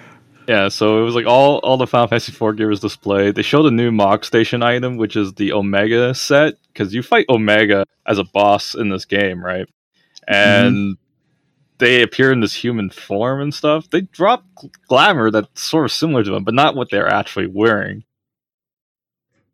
So, I saw a lot of people excited for Viera hairstyles. Yes, because apparently if you play as this race, you don't get to use all the hairstyle, and sometimes when you wear certain helmets, they don't even display properly. So it's like, imagine you buy the lightning hairstyle, which comes with the costume and stuff, and you can't even use the hair. So it's like, I did see one image of like the lightning styled Viera hair, and like that looks kind of weird to me, but sure. Yeah, but it's a big deal for Viera players because they can't use a lot of the stuff in the game. So I guess that's something to be excited for it, but I'm not using a Viera, so I don't really care. So as someone who is not in the minutiae of Final Fantasy 14, were there any other highlights from this live letter? Right now, what I'm looking for, and this is the site I always reference, and I'm always going to give them the shout out when I can, is that Nova Crystallis always goes really detailed into their coverage of the live letters. So if you want to know what was talked about in written form, just go to novacrystallis.com and they will have everything. So that's always what I reference here. But yeah, it's a pretty long live letter. It'll be like most of the major class changes is already covered in the previous update, right? So no one really needs to know about the class changes, but it's more like a roadmap on what the schedule will be like. It's like the early access date, what kind of patches that come in, and what kind of content they're going to get. So it's more like a roadmap, more than a like what is actually there, right? Did you have any thoughts on what was shown at the live letter, James? I know you're also looking forward to Endwalker. I mean, we're so close, even with the delay, that it's like, well, it's weird. Like, once, especially with MMOs, once you get so close to the expansion, it's like, well, I'm kind of trying not to think about it too much because I don't want to drown myself in hype. So you're just gonna delay. It'll get here when the delay work better for like your timing. Like, I don't know if you have like classes or something that are. Oh no. Let me put it this way: early access drops on the first day of my finals week. Now it does. Oh. Yep. Okay. And of course, there's also been like a bunch of meme adjacent things where it's like everyone going back to re-request their pay time off or whatever. And I've done that for other expansion launches, so like I empathize truly. So good luck, all you. Yeah, I found a image of this like on Twitter yesterday. I wish all Final Fantasy 14 players rushing to change their PTO a very understanding player. I get it. I get it. I've actually seen some people say, like, now I have time to, like, I don't have to rush SMT5. So maybe that'll cover a few of us here. Yeah, I think it wasn't... Pokemon was, like, the same date, or right around, like, same week at least. I remember us talking about that. I don't think... We haven't actually decided who's reviewing that yet, have we? For Pokemon. Well, being frank, the Pokemon Company is sometimes very stringent with review copy availability, especially for a site like us who is not necessarily like Nintendo focused. So it sort of like depends on when and if we get an early copy. But yeah, we'll see. So yeah, I mean, yeah. Well, I have the time for it now. Apparently, it's leaked in some places. I saw, which seems to always happen. Cool. Like actual physical copies, or like seems like it. I mean, some retailer or warehouse somewhere just has copies either stolen or sold. So yeah, I mean, like when I reviewed Pokemon Sword, I got a copy a few days early from a local store. So it's like, those local stores that we don't care about street dates. We just put them up when we get them. Well, I saw some stuff about Amazon sending out Shin Megami Tensei 5 copies early. So I feel like this seems actually somewhat common for like special editions where they're kind of just shipped early. Like it's almost like overcompensating. Like we want people to get these on the launch date, not later. So we're going to ship them early. But sometimes that means they get them before the launch date. But so it always happens. Outside of the Final Fantasy 14 delay and live letter, there were two other, moderately big updates for the week. And one of them was a new 19-minute gameplay footage trailer for Elden Ring. And normally when a publisher or a developer releases like an extended gameplay look, like I'm not the sort of person to really typically dive into that. Just because like usually like the premise, the art style, and just like a snippet of gameplay is enough that I need to say like, yes, I'm interested or no, I'm not. But I started watching this 19-minute trailer, which is just basically pure gameplay with a little bit of a voiceover explaining the systems. And it's like, I watched the whole thing like immediately. I was immediately sold. It looks amazing. If you have any affinity at all towards the types of games that From Software has made in the last decade, Dark Souls, Bloodborne, Sekiro, any of those, this Elden Ring you probably already watched this Elden Ring trailer, but if you haven't, I'm immediately like, I know we heard Josh talking about it. I don't remember if that was on a podcast or if that was just in chat, but he was like, man, I'm sold. I think this gameplay trailer was going on at the same time as some other event. It was the gameplay trailer started when the Shin Megami Tensei review embargo lifted, literally the same time. So basically there's I was posting my review and of course checking the reaction at that time. So I wasn't looking at the trailer. So kind of that hour was like a flood of Elden Ring, like footage and SMT reactions or whatever. I just remember in our Discord, we were like poking at different, takeaways for Shin Megami Tensei 5, looking at the consensus, and then meanwhile Josh was going on like, "Oh shit," or whatever, like with the Elden Ring. Horses can almost fly.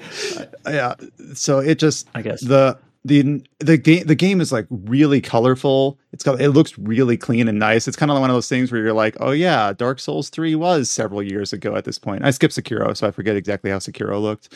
But it just, Elden Ring looks like a big step up because obviously it is a next generation or current generation game, and we just recently talked about the delay for that about a month into early next year. And now it's basically like circled on my calendar. I mean, it already was, but just the 19-minute gameplay trailer did just really sell me on it. They didn't really quite detail it specifically, but this, and maybe if I look into like some more of the minutia of the press releases or whatever, this would be explained. But because Elden Ring seems to be a little bit like the Dark Souls series has always been kind of like a seamless world, but in a way sort of segmented into regions, which kind of affected what you could do for co-op and like where you could summon allies. And part of me is just like, I wish this game just had like co-op start to finish. The game that I actually reference for that sort of design would be actually Outward, the indie game from Nine Dots from a few years back, where you just basically, there are no caveats to co-op. You can just have someone with you the whole time and play through the whole game, rather than having like this summon, desummon for the boss sort of thing, or for the zone.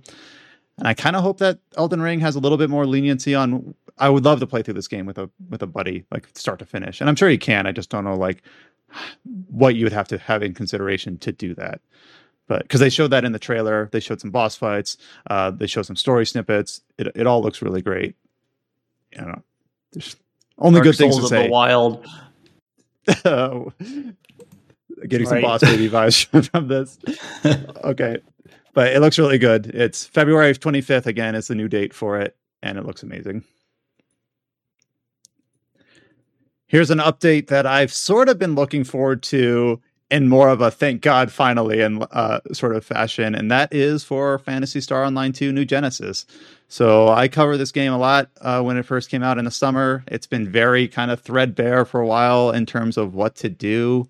I've been trying to keep on top of it, but it's mostly just been like festivals and like that sort of update where it's like, there's a Halloween event. You can get costumes now for your character, but no real new actual stuff to do. We finally learned that it's going to get its first major content update in December called Sandstorm Requiem, where they are finally raising the level cap past level 20. They're adding a new region with new bosses. They're doubling the amount of elemental spells. Basically, it feels like this is the sort of stuff that should have been in the game at launch. Like, for instance, in Phantasy Star Online 2, the base game, there's always been 6 elements. Fire. Let's see if I get these right.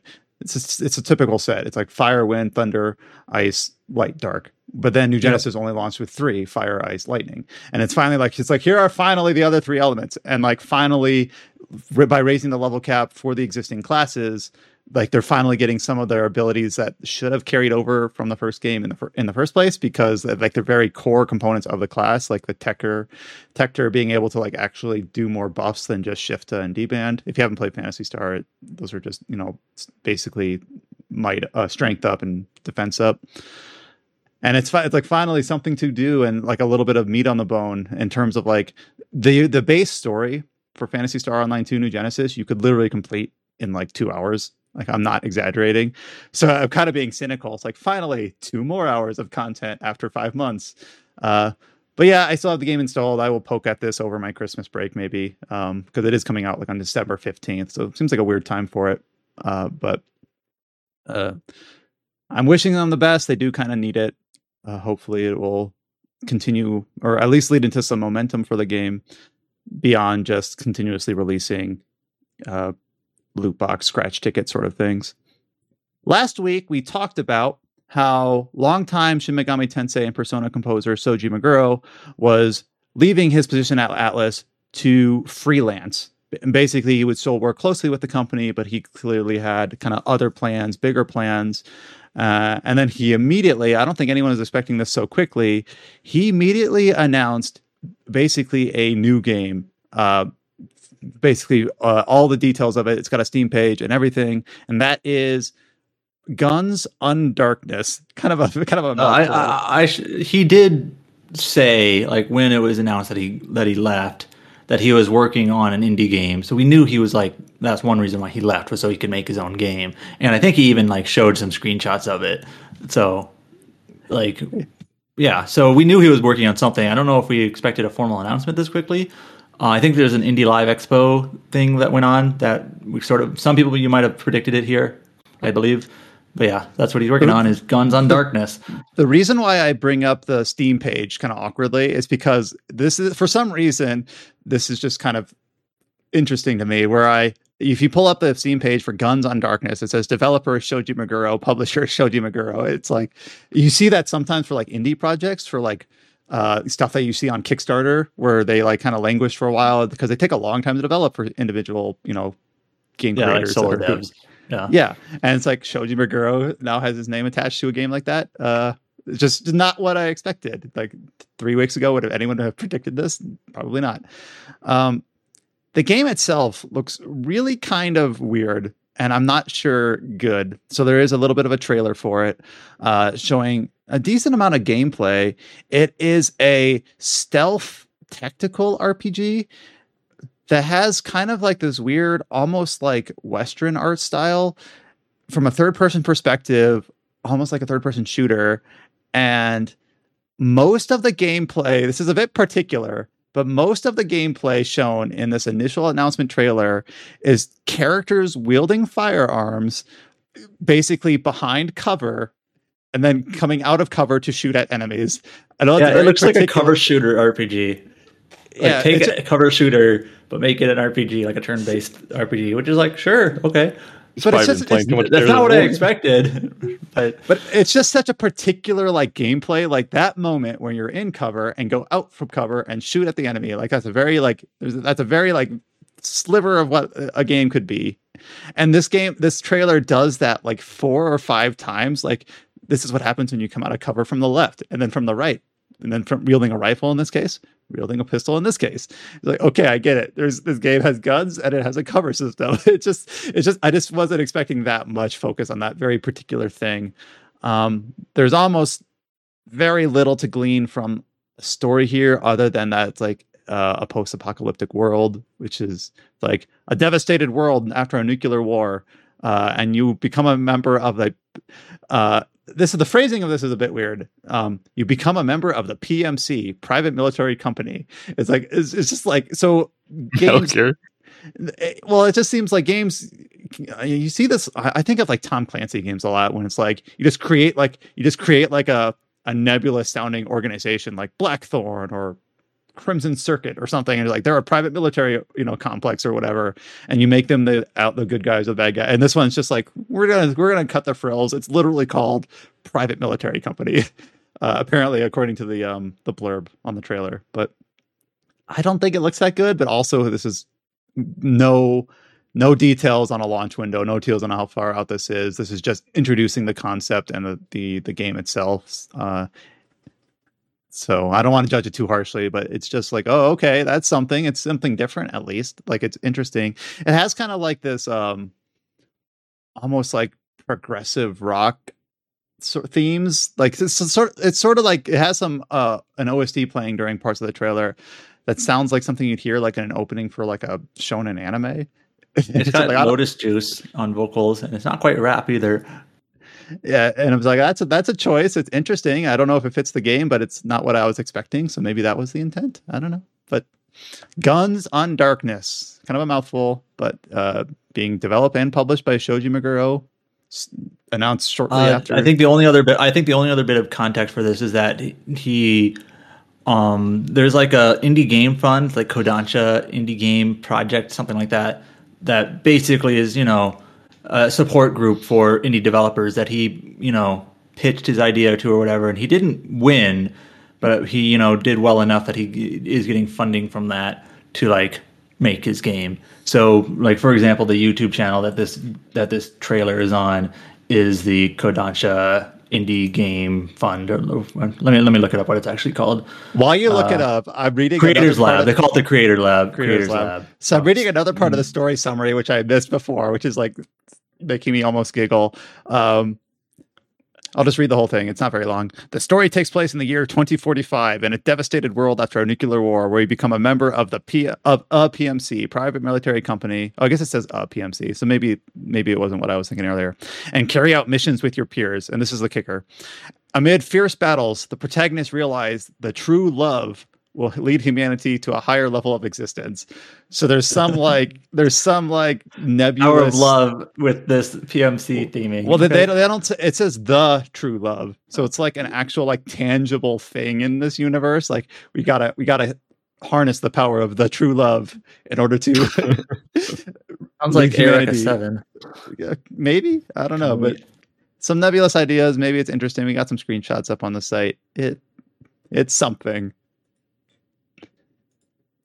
Here's another game that was announced in the last week that I don't know a lot about, but it's something that we actually borrowed from an announcement that we saw on Gematsu. So we credited them for the announcement, and that is for Honor of Kings World. So Tencent Games released a MOBA in 2015 called Honor of Kings, and I do know that this kind of got a Western release under Arena of Valor, but it was like completely different art style, almost like a different game, but based on the same framework. I've not played either game. Kind of like one of those really old localizations where they just change the game entirely, readapt it for the West. So I played neither of those things, so I'm only using that as like a summary. But basically, Honor of Kings I will mention that I have heard of Arena of Valor. I actually had not heard of Honor of Kings, but apparently it's like super big in China, so a lot of people play it. I've heard basically it's been toe-to-toe with Genshin Impact in terms of like revenue. So it's big because we know Genshin Impact's big, but that seems to clearly have a much stronger foothold here in the West, where Honor of Kings is, I think, a new idea for most all of us.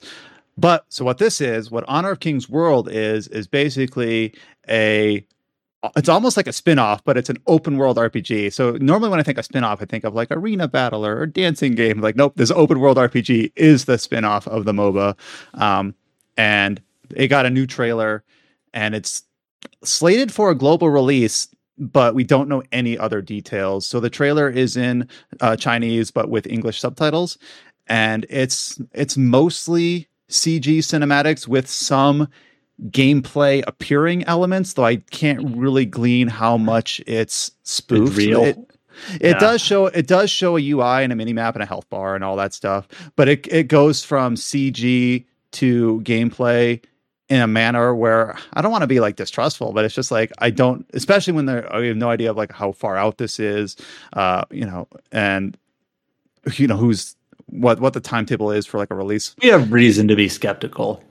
Well, I don't know. Yeah, reason. It might be an irrational skepticism, but it's there anyways. I'm not going to try to like self-evaluate why I feel that way. But I will say that the art style of the CG trailer and the gameplay that they show is really nice and colorful. I've seen some people just immediately directly compare it to like Genshin Impact, just on a visual standpoint. It's got some really great music in the trailer, especially towards the end. It's got some really familiar sort of like trappings of like flying sea whales, and they like the clouds part showing kind of like this futuristic Chinese styled city, and I'm sure like if you know the MOBA game, you're like being able to call out all the references and things. And of course I can't, because I don't have that knowledge, but it's kind of like that Wukong game where it's like I don't know like how much brain space I should allot to this, because it might be years and years before we see it. Though it is kind of cool that they got out ahead of the questions and said it is planned for a global release. I did see some people speculating that it was, I believe, because they had listed in one of their briefings that they are working on an ambitious open world AAA RPG, and like, this could be it. But I don't know. None of it, as far as I know, has been like really nailed down. So at this point, I'm like, the trailer seems really nice. The idea I kind of like, but it's just kind of like too far out to really. I'm not going to like just put a tab on it and come back to revisit it later. Yeah, like I'll check in 2 years and see how we're going. But I'll definitely keep it in mind. And we covered it up on the site, and the trailer looks really nice. All right, a couple more, just a few little kind of clerical things in terms of sales and delays and the typical sort of stuff we start to wind down the podcast with. We did get some financial figures for Nintendo. This is for Q2 of the current fiscal year. And I don't want to get too deep into weeds of what's sold. Like Breath of the Wild sold another million, surprise, things like that. The main takeaway here is that The Legend of Zelda Skyward Sword HD has already outsold the Wii version of the game. So I don't know if we know that like absolutely for sure, but it seems like if it's at least going to be very, very close. I guess it's because like based on the most recent update for the Wii sales, which was like 2012, and we don't know like how much has trickled in since then. Right. But comparing just the Q2 announcement for this year, Skyward Sword HD, despite it feels like it kind of launched with a whimper, and I feel like compared to like Twilight Princess and Wind Waker. Well, it launched with a whimper, but sold 3.6 million copies. It's like, that's pretty good. Yeah, turns out Zelda sells pretty well, huh?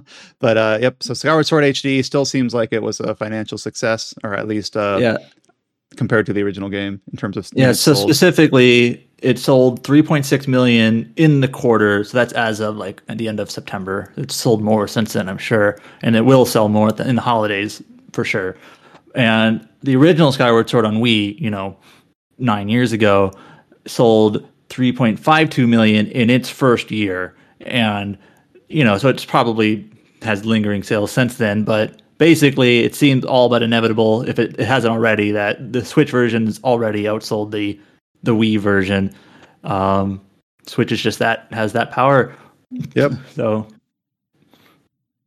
I actually did buy the game. I haven't played it yet. I'm not even a big fan of Skyward Sword. I've just played all the other remasters. Like, why not? We did get a new set of screenshots and details for the upcoming Dragon Quest X Offline. This is releasing in February next year for Japan. Still no news on anything regarding an English potential version, but they are also talking about So when Dragon Quest X, it currently has like 6 major chapters, if I remember right, and basically they're going to start, laying those in as essentially like a DLC expansions for the offline version of the game. So they did talk about how version 2 of the MMORPG will be an expansion later in next year for the offline version of the game called Sleeping Hero and Guiding Alliance, but maybe a moot point because we don't know any details about if they're even considering an English version of the game. I think it's all basically wishful thinking at this point. It's like, well, if we can't play an official English version of the MMO, which maybe is understandable because it's too big of an undertaking, if you're developing an offline version of the game, maybe this is your opportunity. As for right now, it seems like it still is not. So, yeah, the reception to this news post was pretty positive. It basically looks like it's got the chibi art style, sure, but it's a regular turn-based Dragon Quest game. So it kind of looks like it plays like any other mainline Dragon Quest game. So not like the MMO. And you have a set cast of characters, and the screenshots show 5 of them, plus your main character, who is kind of player created. So there's a lot of people who I saw commenting on this article or on this news. It's like, hey, this pretty much looks like it could just be and exactly what it's intended to be, just like a single player Dragon Quest. Like, I would love to play this, but we don't know if we're even going to get the chance to. So especially considering it seems like Dragon Quest X is not 10. Why did I say 10? 12 is years and years and years out, because we only got the logo and like a nebulous idea of what it might be. So like, this would be a perfect, like, this would be a perfect, for fans of the series who don't want to play the MMO, or more likely can't play the MMO, at least not conveniently. Here's another big, Dragon Quest game with tons of story to pull from, because it's pulling from years of the MMO's development, but it's still off the table. Sorry, just deal with it. We also have those other Dragon Quest games that were like spin-offs that are coming out soon. Those are confirmed for localization. I'm talking about like the 3 remaster and then the Dragon Quest Treasures. But I have to imagine those are next year, but they actually haven't said for sure. We haven't heard about Dragon Quest Treasures since they announced them at like that May. It was like May or early June Dragon Quest event. They kind of announced a handful of them. They didn't give platforms or dates, which is a little bit awkward. And like, I imagine at least one of them got to release next year, right? So it's a little bit weird. Yeah, Dragon Quest Treasures was announced on the 35th anniversary stream. So was the remaster of 3, with the Octopath style. Mm-hmm. We'll probably get more info on those before we get confirmation on Dragon Quest Offline. Probably. Here's a bit of news that I think is like, the amount of people that are going to care about this, I think, is just very, very small, but maybe like it's a very passionate sliver of a fan base that was really looking forward to this. Sword Art Online Alicization Lycoris, I never remember how to pronounce that, released about a year and a half ago in the middle of last summer. And it is just now getting its first paid DLC offering called Blooming of Forget-Me-Not. And it's just interesting to me, because it's like, here we are 18 months later.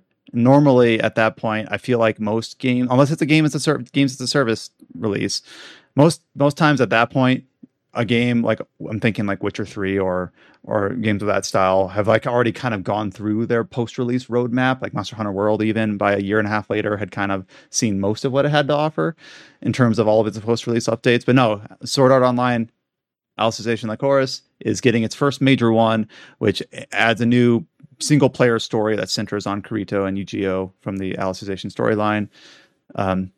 It talks about how you have to play it in single player before you unlock like the multiplayer components of the game to kind of replay through the content. So I'm not like into Sword Art Online, but I know this game is sort of kind of worked like almost a games as a service game. But all the updates so far have been free.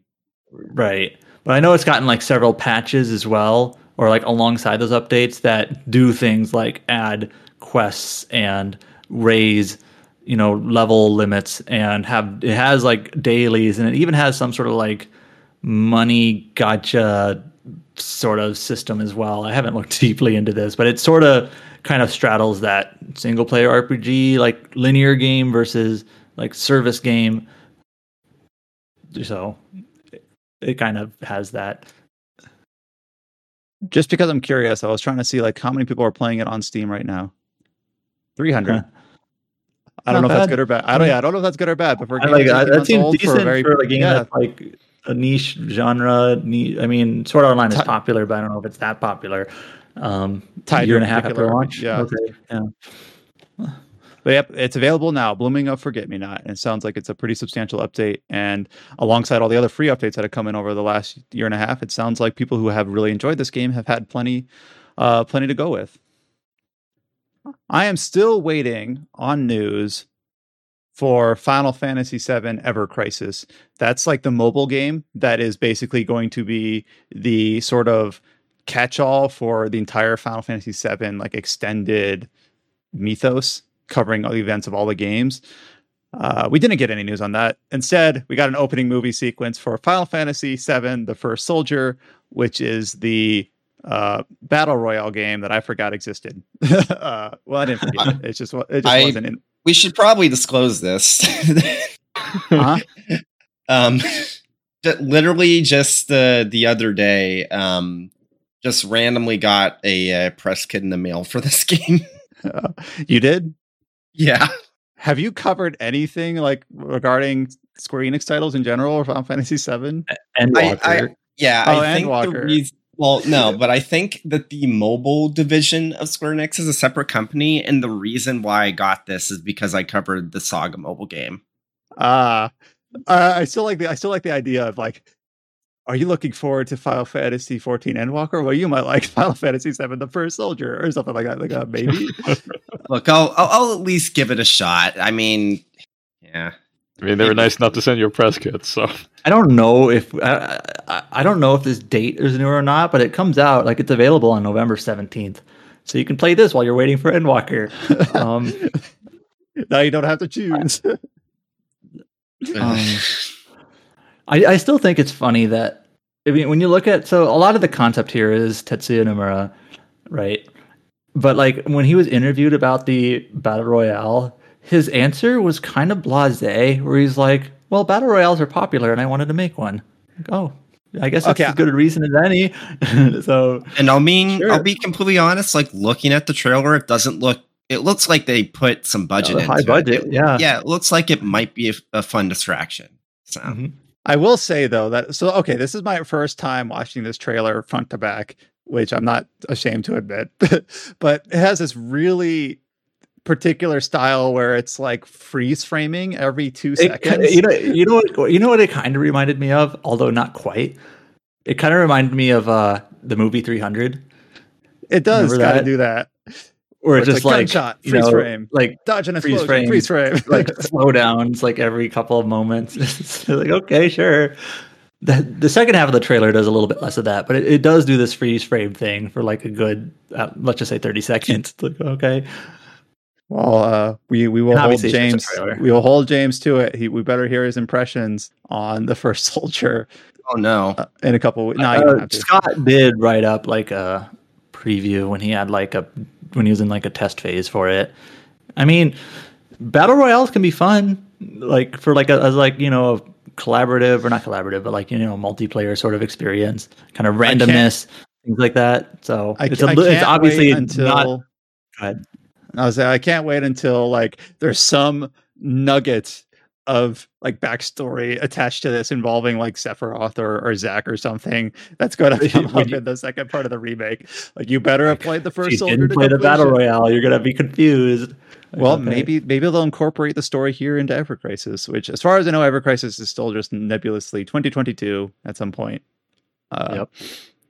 I am actually legitimately looking forward to that one. But First Soldier, I'll let either James or Scott report on it and let me know what they think.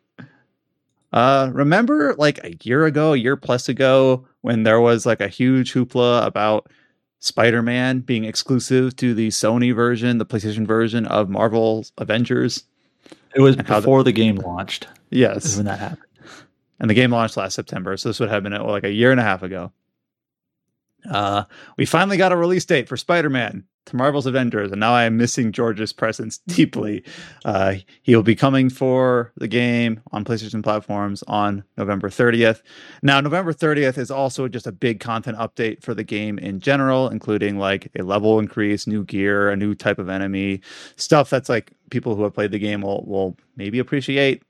So the roadmap so far has basically just been, as far as I'm aware, the 2 versions of Hawkeye, the War for Wakanda expansion, and now this. So I don't know if there's really anything beyond this that people are aware of. Like this is. I think there's other things like new. I think there's other things like minor costume updates, like raids. Not like the main like content chunks, but just like minor things here. Just like a vanilla patch.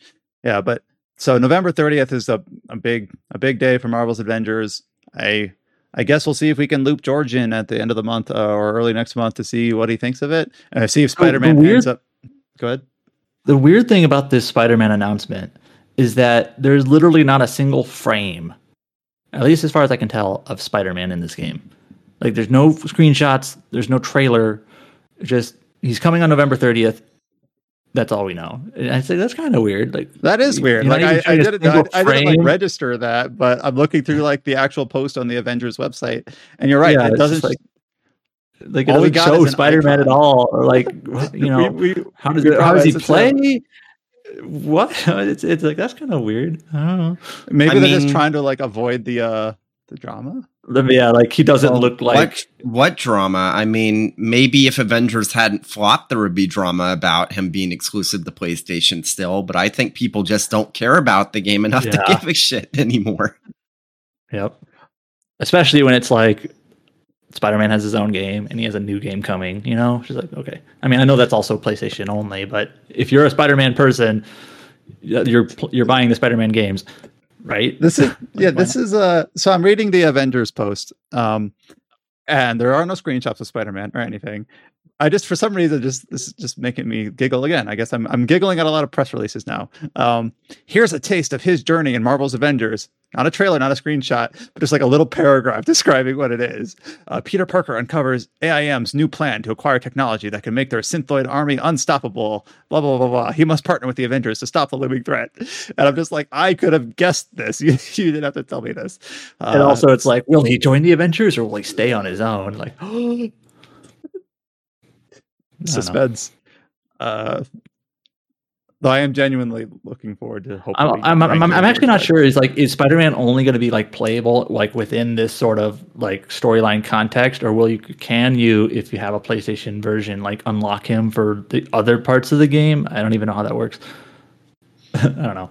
We are lacking on our Marvel's Avengers know-how. We need you, George. All right. Well, check back in December and we'll see if we can make that happen. Rune Factory 4 is coming to PlayStation 4, Xbox One, and PC on December 7th. Now, this is, as far as I can tell, the first time a Rune Factory game has been on a non-Nintendo system. Well, is that true? They announced that these were coming. That isn't true. Rune Factory has been on Sony platforms in the past. Tides of Destiny Tides of Destiny was on the PS3. Okay. But it's coming on December 7th for those platforms. It's already got a Steam just to be page. clear, we knew it was already coming to these platforms. We just didn't know when. And now we do. Sometimes I just wish it sounds like based on impressions that like Chow had and other people have had. Like hopefully, I've seen people say hopefully Rune Factory 5 comes to PC because it does not seem to play well on Switch. And Chow, you can talk to that, right? I can confirm that. They're still updating the game. There's like 10 patches with the game now. Yeah. That just reminds me of all the people I saw like taking a weird, well, not really a weird response, like responding to your Shin Megami Tensei 5 review saying it runs poorly on Switch. Do you know something that we don't? So in my little review card, I said performance issues on Switch. No, I don't know anything. I'm going to expect that SMT5 will land on other platforms just because third-party exclusives are so rare. It just seems unlikely that yes, this is never going to release on anything other than Switch. But I just kind of said that, it probably performs on average like most Switch games do, which is honestly not great. Maybe it's fine if you're used to playing a bunch of Switch games, but it's just like, the hardware is kind of old and it wasn't ever really a powerhouse to begin with. So, all right, yeah, it'd be nice if SMP5 was on other platforms. I felt bad that I forgot that this was announced for the platforms already, but I guess it was announced during the Future Game Show at E3 that Rune Factory 4 was coming to PC, and so I'm going to blame the fact that it happened during E3 and there was too much else going on. But I honestly forgot that E3 technically happened this year. Yeah, I remember that website that I signed up for and I never logged into. It was so. I expected it to be. It was so useless. Yeah, it was useless. We got a release date for another game that I do remember talking about on the podcast, and this is Nippon Ichi's The Cruel King and the Great Hero. So I remember when this game was announced a few months back. Let's see, back in earlier this year, April. It's released in Japan already. Yeah, and it has the kind of touching, very unique, interesting hook that it's a dragon raising a little girl who will one day grow up to defeat him. The game is called The Cruel King and the Great Hero. We do have a Western release date now. That was the announcement this week. It will be releasing on March 1st, 2022. Looks like a really charming little, special project. We kind of talked about how it's just kind of, it has a neat, simple idea that I think kind of sells itself. It's kind of cool always to see Nippon Ichi kind of still go for these sorts of games that don't have to be bigger than they are, just are a very clear, kind of concise sort of idea. And it's just releasing at a bad time, I guess. I'm interested. I just look at March 1st and I'm like, I'm probably going to be still playing Elden Ring at that point. But yeah. Plus, knowing Nintendo, they'll definitely have some random game announced for March. It's yeah. So it just seems like a bad time for it, but it just looks like a really cute, fun game. Poignant, bittersweet probably as well, but all of those things. So looking forward to this one. Hopefully before the end of next year, I'll make time for it. This is a game I talked about a little bit last week that I was looking forward to, and that's Marvel's Midnight Suns. It's an XCOM-esque tactical RPG set in the Marvel Universe. It was originally scheduled in for March of 2022, but they've delayed it and saying that it will now release in the second half of next year. Not really a whole lot else to go with that, except it just seems really interesting to me that this game was announced barely over 2 months ago in late August. And now they're already delaying it by 6 months. So sometimes I just feel like I just kind of wish I'm not that passionate about release dates. If a game's delayed, I'm just I can occupy my time until then. That's fine. I wasn't married to your original release date. There's plenty of other things to play. It's just interesting to me. I'm more curious just about the logistics of when they announced this in August 25th, a little over 2 months ago, and they say, yeah, we're planning to release in March. And then 2 months later, they say, oh shit, we need to back it up by 3 months. I'm just wondering how much confidence is there when they announce an initial release date? When were you actually ever thinking you could sell it in March or what? I don't know. Or was it just kind of wishful thinking? We hope we can, especially when you actually get an exact release date really early. I'm thinking Starfield has a release date for next November. Do you have an actual timetable, like a Gantt chart that says these are all the things we will do in order to release exactly on whatever day that is for Starfield, November 12th of 2022. It just seems weird to me. How much confidence can you have in that so far out? Because I'm not going to really trust it until we're 2 months away and you haven't announced a delay yet. Obviously, you have Cyberpunk here. You could reference. They had several hard release dates that none of them worked, and even you could argue the final release date didn't work either. It never worked. Yeah. So I remember saying that I was really interested. So this delay wasn't announced alongside any other trailer or whatever. It was just a Twitter message, basically. A Twitter message from the creative director, Jake Solomon. But I did go ahead and watch back some of the old gameplay trailers that they released. And the gameplay to me looks a little bit slower and it's a little bit more tactical. And it's kind of got a deck-based system, which I actually think is kind of interesting. But it does also really focus on a lot of stuff that I just don't care about at all. Twice in the trailer, and this is the trailer released back in September. So not new stuff where it's like, for the first time ever in a Marvel game, you can create your own hero. And I'm just kind of, the way they sold that is like the hook.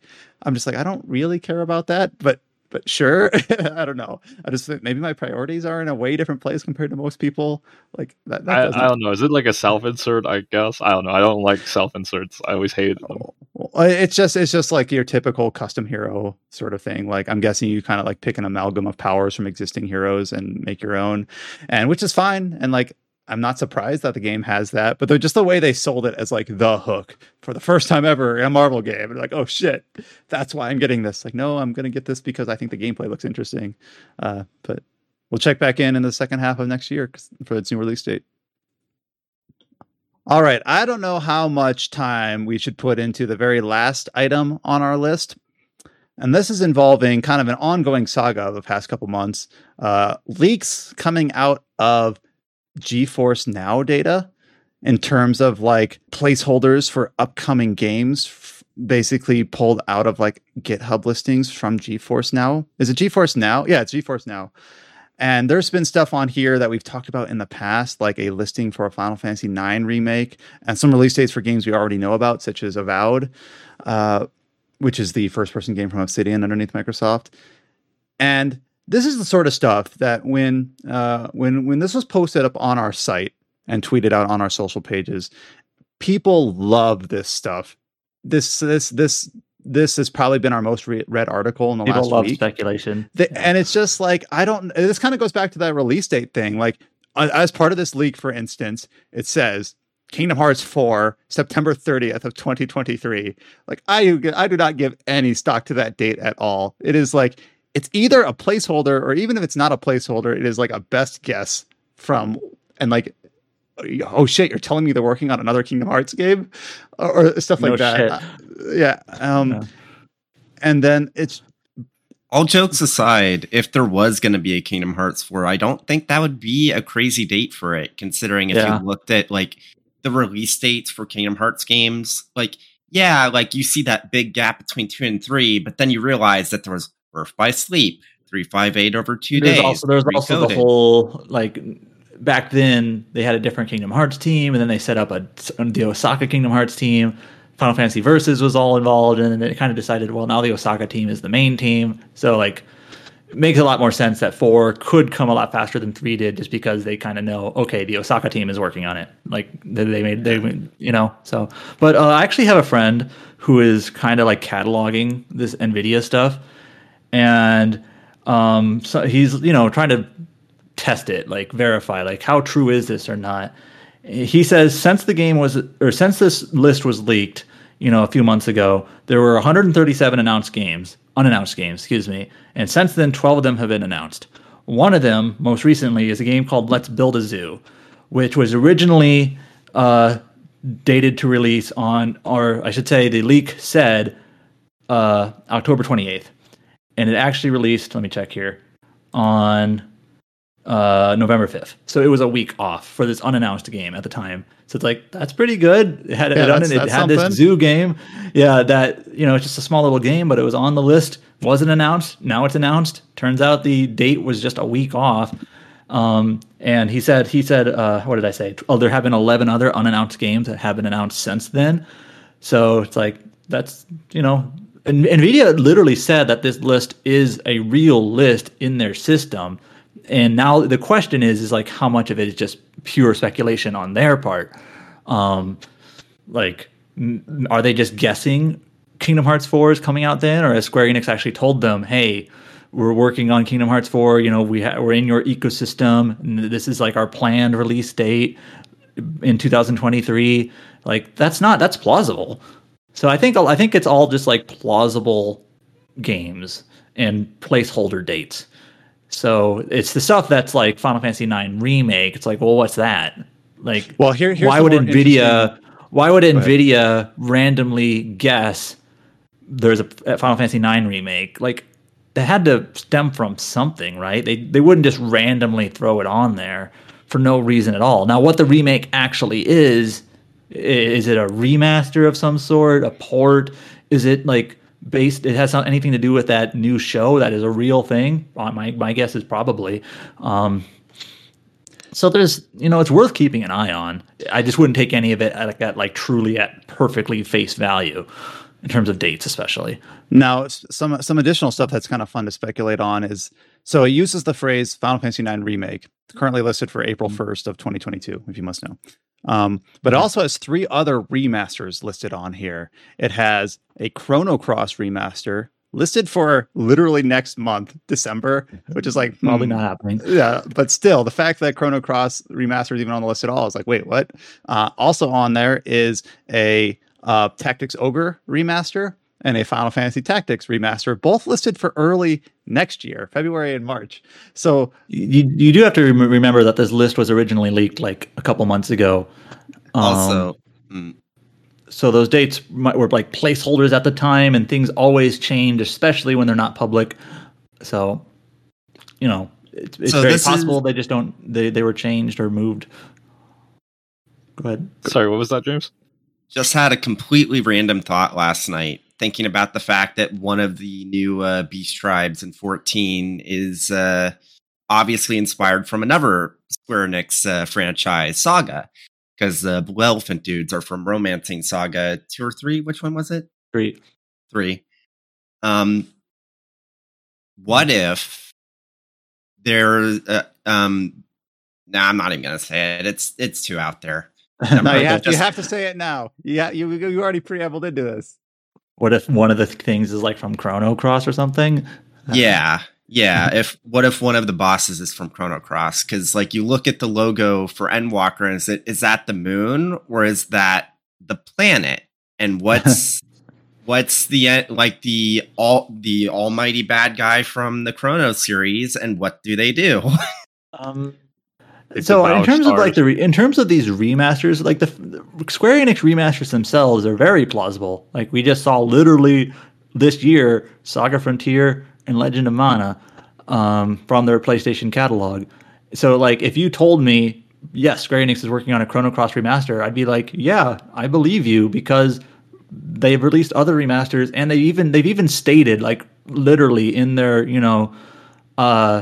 in their financial reports and like sort of strategy, that like they want to re-release old games as literally for investors as sort of ongoing revenue, like, and they don't require the same development pipelines that new games do. So like the fact that Square Enix might be working on more remasters is totally believable.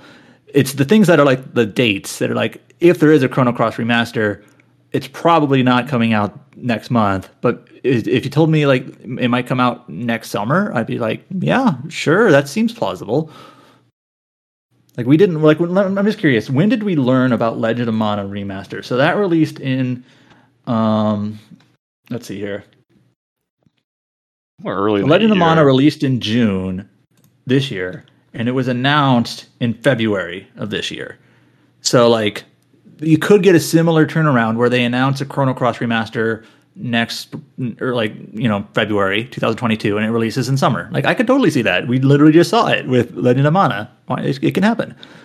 And I think Saga Frontier was a similar like not time frame, but time duration, where it came out in April this year. So just a few months before Legend of Mana, but it was announced, let me see here, last November. So, just like a 2-month shift, basically. So I could see that happening with Tactics or Chrono Cross. Sure. If this means that Final Fantasy Tactics finally gets a nice version, like on PC, or anything that's not the mobile version or the hacked PSP version, like finally, I'll take it. Like we've been like begging for that for years now. Just play the PlayStation 1 version. But I like the new. I know some people swear by the old translation, but I like the new translation much better.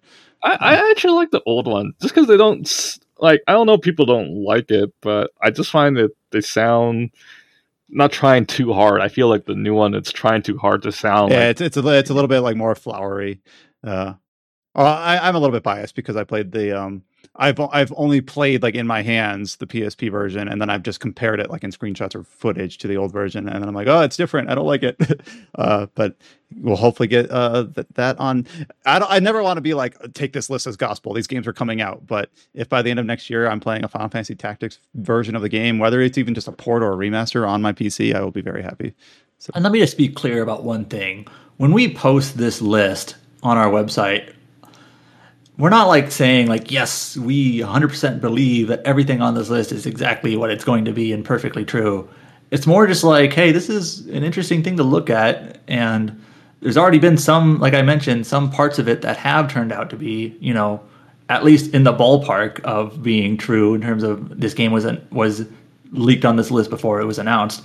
So, and NVIDIA literally said it was real, but speculative in some ways. So it's like, unless you just assume they're completely guessing. Yeah. I'm glad that you're able to bring a little bit of context in terms of like 11 games that were unannounced have been announced, like substantiates it a bit. Now that doesn't mean therefore it is true, but we'll let George know that Kingdom Hearts 4 is less than 2 years out and see how he handles it. And that covers us for this edition of the podcast. So thank you, Adam, for talking so much about Shin Megami Tensei 5. It sounds like a really compelling game that is both true to the series, but also trying something that the studio has not known for, and they've accomplished, they've succeeded at what they set out to do, both new and familiar for this game. Obviously, it comes out on Friday, so we probably won't get a huge chance to really dive into it next week, but I guess going into the week after. At that point, though, we're approaching the back half of the month, so it might end up being that our first real opportunity to talk about this game at length in terms of where we think it stacks up for everything else in the year might end up being at the Game of the Year podcast. So that is something that we are certainly currently trying to suss out all of the logistics on. We are planning to get a large number of the site together to go through basically the list of games that were released this year and basically suss out a winner with something that we've done for the last several years. So nothing surprising or unexpected there, but it is, starting to creep up on that time very quickly. Yep. So we will certainly talk about this more at the Game of the Year podcast, but Endwalker moving into a December release date does mean that in considerations for our site, that it will be, we go essentially November to November in terms of coverage, or December to November. So it will end up being on the list for next year based on its new release date. For an MMO, that might be better anyways, because it'll get continuing updates, so. Well, not even like continuing updates. Like even if a game like that released on, what was the original date? November 22nd? Sure. Late 2 weeks November. Before the 7th. Like if we were going to meet like 2 weeks later and say like, now let's judge how the quality of this giant MMO expansion here with less than a month, like that's just not fair. You gotta need to let it like, steep a bit for just such a massive game. So we'll discuss that next year, and for this year, we get to instead talk about the merits of Cyberpunk. Yeah, so we have to consider Cyberpunk in this year's Game of the Year discussions because it came out last December, which will be kind of fun. Genuinely, admittedly, kind of awkward.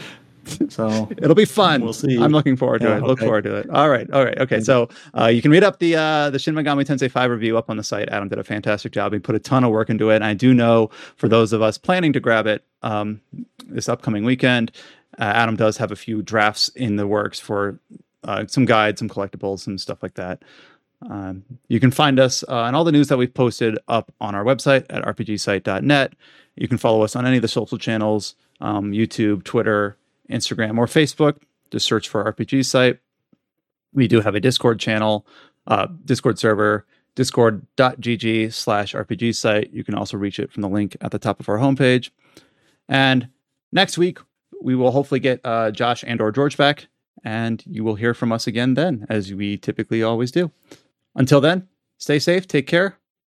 We'll see you next time.